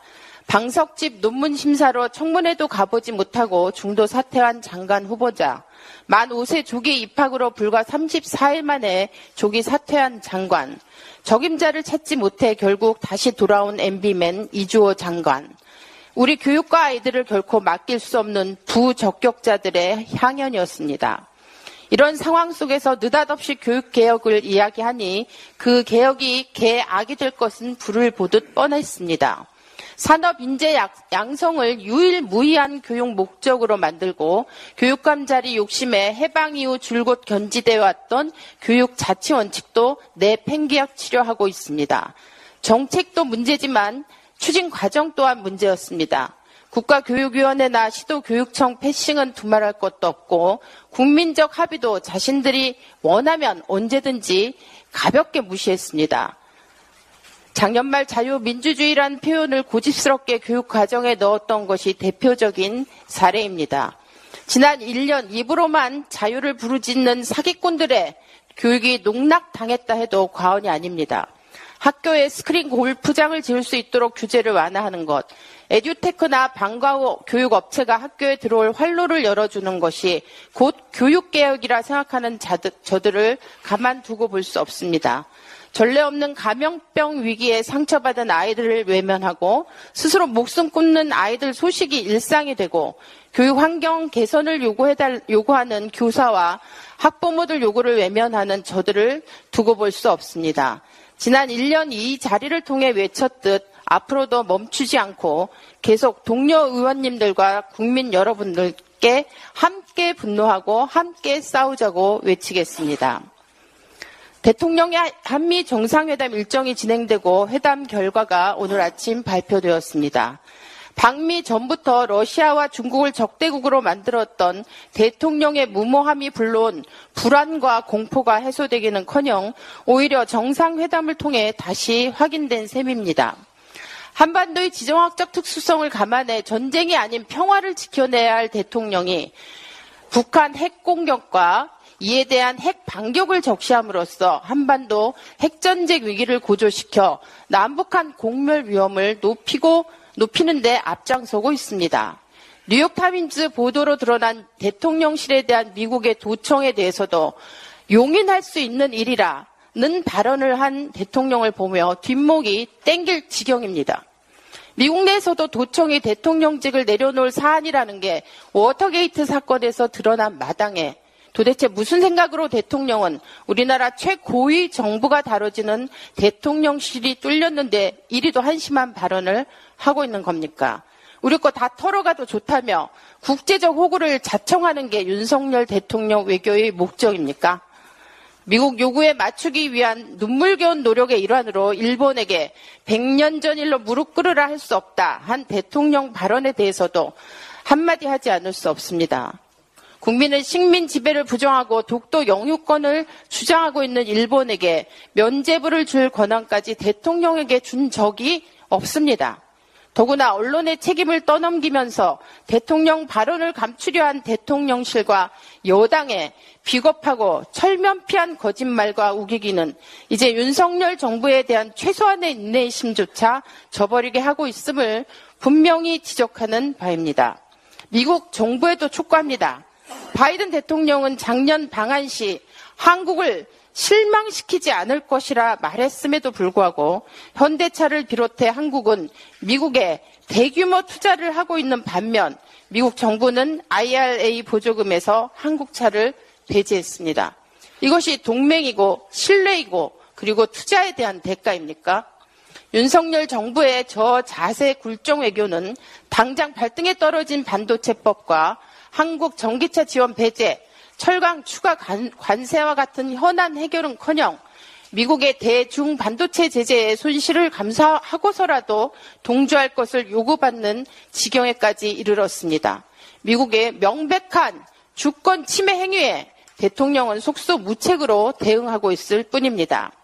대일, 대미 굴종 외교로 국익을 훼손하고 국격과 국민 자존감을 실추시키고 국가 아니마저 위태롭게 하는 윤석열 대통령이야말로 국민 앞에 무릎 꿇고 사죄해야 할 것입니다. 이상입니다. 예, 이어서 우리 박영순 부대표께서 발언하시겠습니다. 윤석열 대통령이 좌충우돌 무개념 외교로 대한민국을 위기에 빠뜨리고 있습니다. 국민을 불안하게 만들고 있습니다. 취임 직후 조문 없는 조문외교, 바이든 날리면 논란으로 시작된 윤석열 대통령의 외교 참사는 집권 2년 차에 접어들어서는 오히려 국익을 해치는 수준까지 치닫고 있습니다.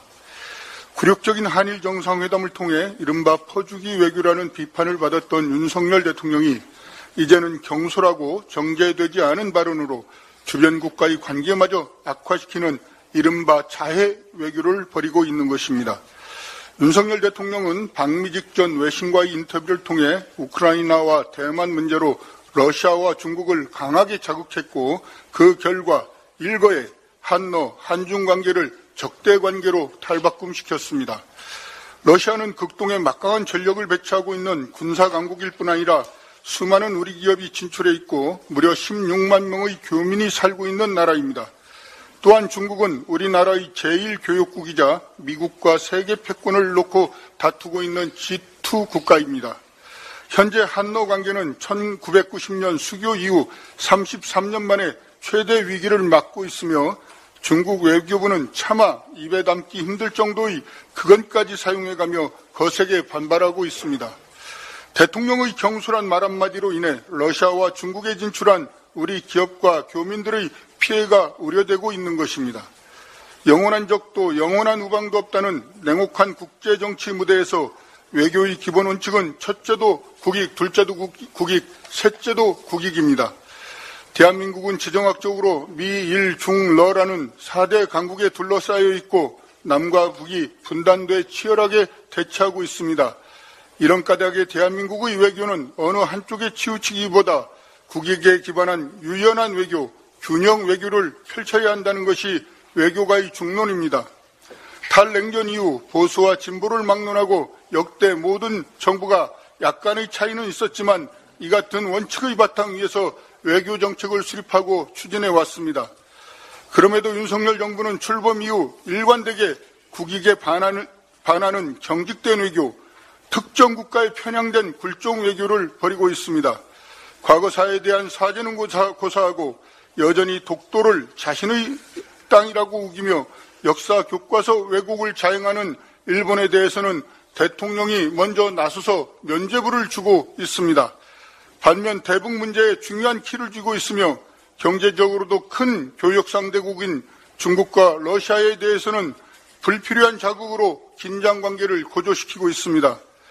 윤석열 대통령은 러시아와 중국을 건드려 긁어 부스럼을 낸 이유가 무엇인지, 무슨 이득을 얻기 위한 것인지, 동북아와 한반도를 냉전 시대로 회귀시키는 것이 과연 국익에 무엇이 도움이 되는지 분명하게 답변해야 합니다. 한미동맹이 아무리 중요해도 국익과 맞바꿀 수는 없습니다. 미국이 북핵 위협에 대한 안전을 보장하고 우리가 우크라이나에 대한 무기 지원과 대중 봉쇄에 동참하는 것은 결코 성과가 될 수 없습니다. 북한의 위협으로부터 안전을 보장받기 위해 중국과 러시아라는 더 큰 새로운 위협을 만들겠다는 말과 다름이 아니기 때문입니다. 대한민국과 국민을 위기에 빠뜨리는 자해 외교를 즉각 중단하시고 미일 중러 4강에 대한 균형 외교를 요구합니다. 이상입니다.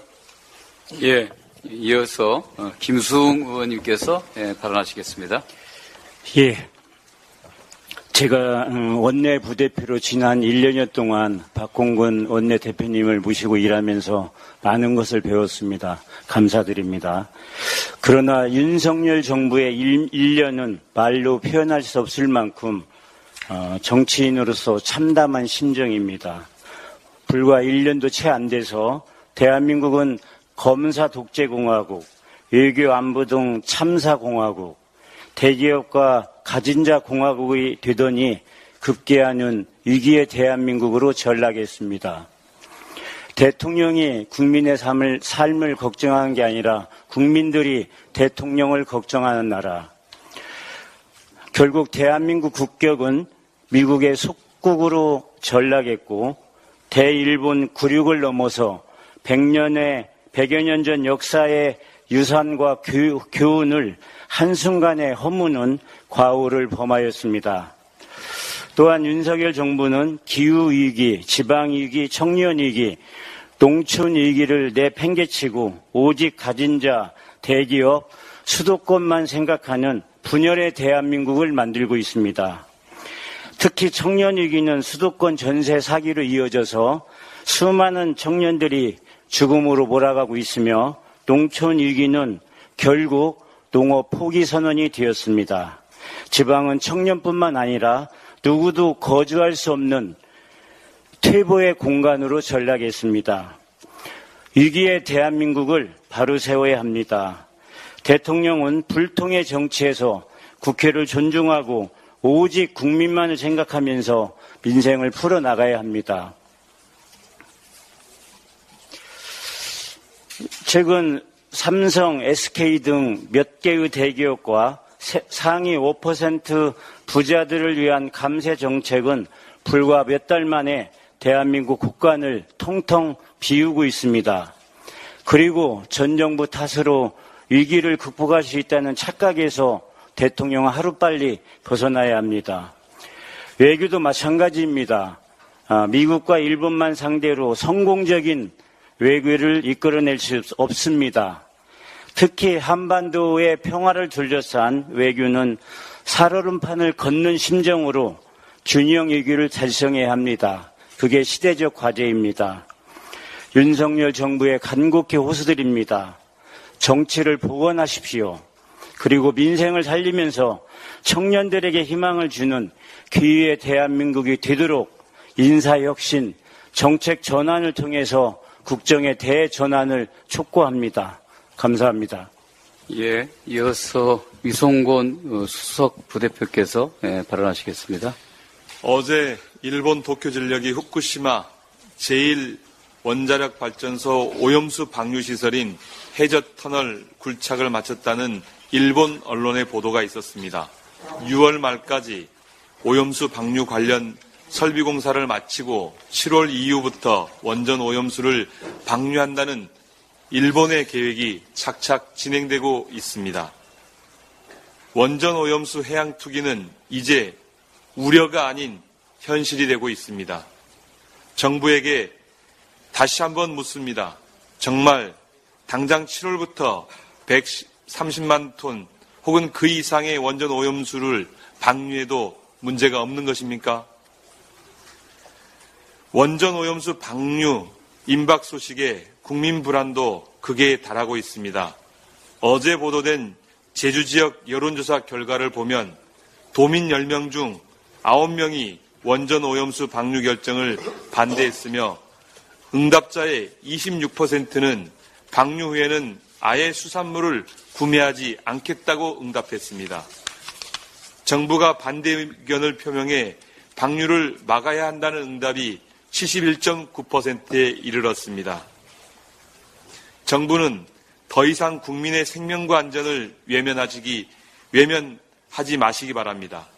객관적이고 과학적인 검증을 어떻게 할 것인지 분명한 입장을 밝히기 바랍니다.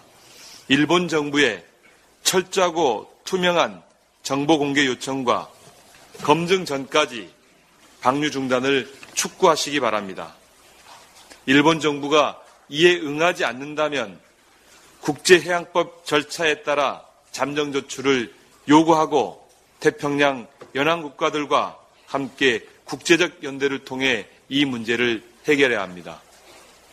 우리 당은 후쿠시마 원전 오염수 해양 투기 저지 대책위원회 활동을 통해 오염수 방출 저지를 위해 총력을 기울여 나갈 것입니다. 저 또한 위원장으로서 막중한 책임감을 가지고 임하겠습니다. 정부는 더 거대한 국민적 분노에 직면하기 전에 현실을 직시하고 국민이 부여한 권한을 일본 정부를 비호하는 데 쓰는 것이 아니라 국민의 생명과 안전을 지키는 데 사용하시기 바랍니다. 이상입니다. 예, 수고하셨습니다. 이것으로 127자 정책조정회의를 모두 마치겠습니다. 저희가 이 공간에서 추가로 좀 비공개 회의를 좀 해야 되니까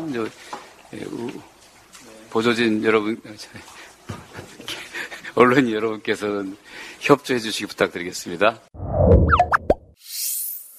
그럼 소환이 되었으므로 제146차 의원총회를 시작하겠습니다. 그럼 먼저 이재명 당대표님의 인사 말씀을 듣도록 하겠습니다. 말씀을 드리기에 앞서서 아마 오늘이 박홍근 대표님이 참석하시는 원내대표로서 참석하시는 마지막 의원총회가 될 가능성이 많죠. 저는 참석을 하는데 근데 의원총회로는 마지막이 될 가능성이 많아 보입니다. 지난 1년 동안 정말로 많은 어려움 속에서도 위기 속에서도 정말 큰 포용력과 리더십으로 우리 민주당을 균열하지 않고 또 국민들에게 인정받는 정당으로 정말 제대로 잘 일해 오셨다고 생각이 됩니다. 박홍근 대표님이 계셔서 제가 짧은 기간 당대표를 역임하면서도 정말 어려운 문제들을 많이 기대고 또 많이 해결해 왔다고 생각합니다. 진심으로 감사드리고요.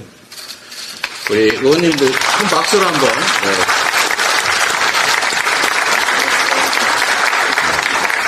제가 원래 박수 한번 크게 쳐드리자고 그러려고 했는데 먼저 치셔가지고 조금 바람이 빠지긴 했습니다만. 지금 다시 한번. 네. 그래서 제가 공식적으로 정말로 애쓰셨고 정말로 큰 성과 내셨고 앞으로도 민주당의 중진 원로 의원으로서 우리 당의 중심이 되어 주십사 하는 뜻을 담아서 큰 격려의 박수 부탁드립니다.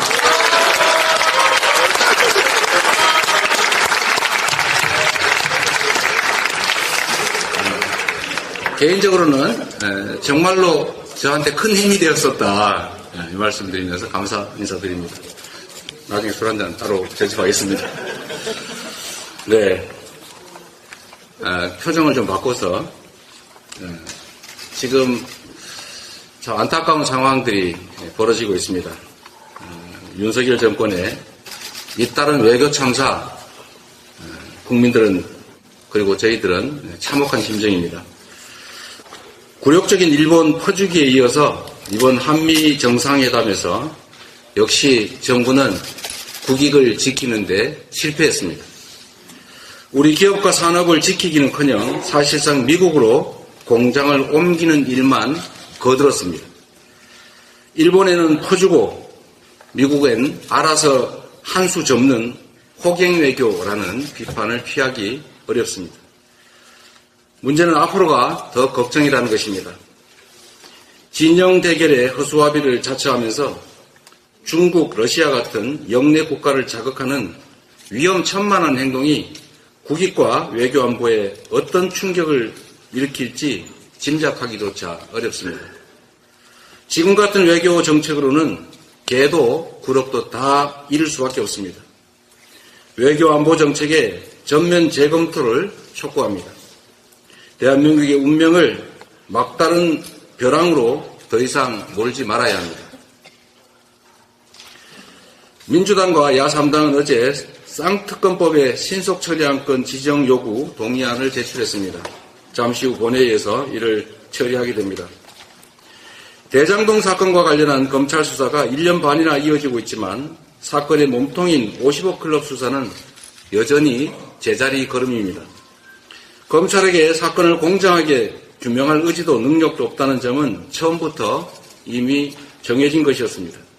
이 때문에 민주당은 대선 당시부터 줄기차게 특검을 요구했지만 대통령과 여당은 특검 회피에 급급했던 것을 우리는 기억합니다. 김건희 여사의 주가 조작 의혹도 마찬가지입니다. 관련 혐의자들이 줄줄이 구속, 기소됐지만 유독 김 여사만은 소환 조사조차 없었습니다. 시중에서 영부인은 법치의 소도라는 말까지 나돌고 있습니다. 검사 출신도 대통령의 가족도 법 앞에 평등해서 예외일 수는 없습니다. 쌍특검법의 처리를 계기로 소모적 논쟁을 종식하고 국가적인 모든 역량을 민생과 외교에 쏟아야 합니다. 정부 여당도 국민적 의혹사안을 밝히는 일에 정쟁화하지 말고 진상규명에 적극적으로 협조해야 할 것입니다. 간호법과 같은 핵심적인 민생 법안도 조속히 처리돼야 합니다. 윤 대통령이 대선 당시에 공약했던 사안을 정부 여당이 발목 잡는 것은 국민 기만이고 자가당착입니다. 국민과의 약속을 지키는 습관을 가지셔야 합니다.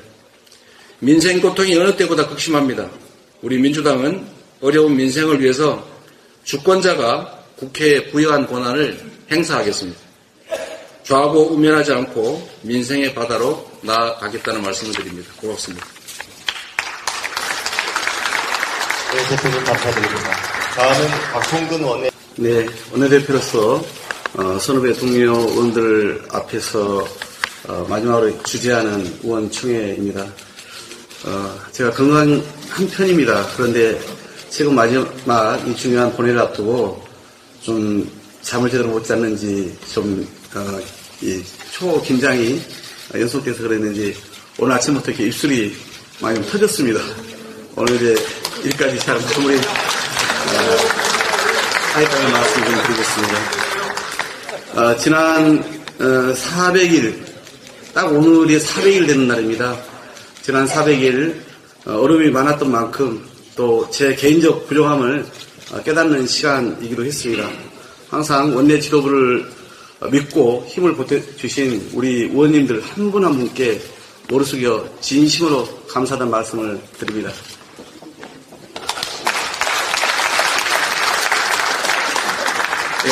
그럼에도 불구하고 이렇게 마지막 날까지 계속 밀린 숙제를 풀자고 하는 것 같아서 송구합니다.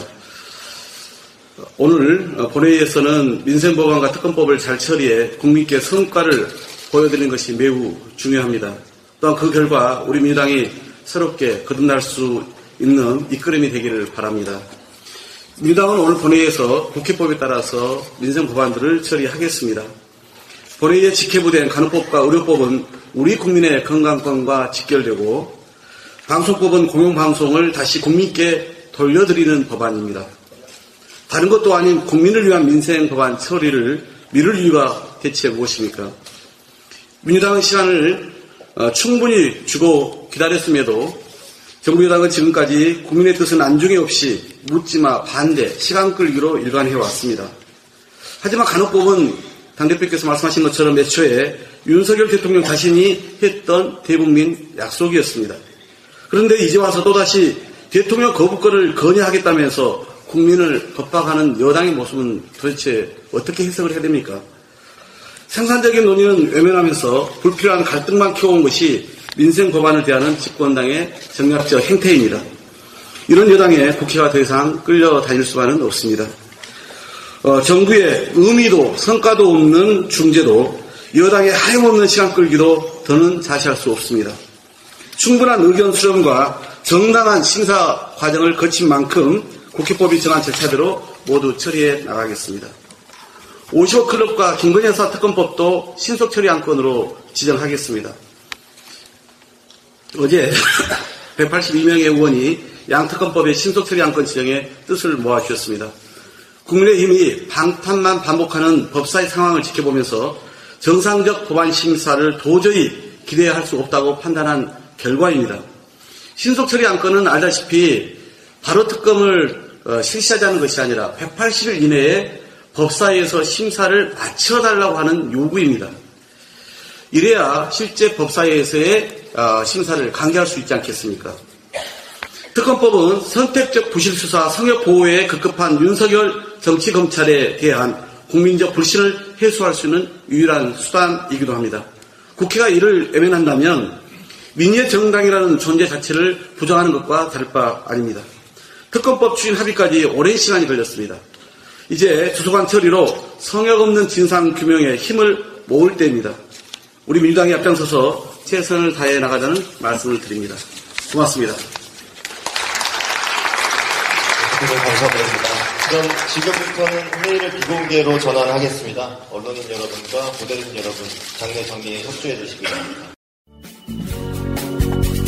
이게 나라냐, 이게 나라냐, 우리는 끝까지 간다. 촛불이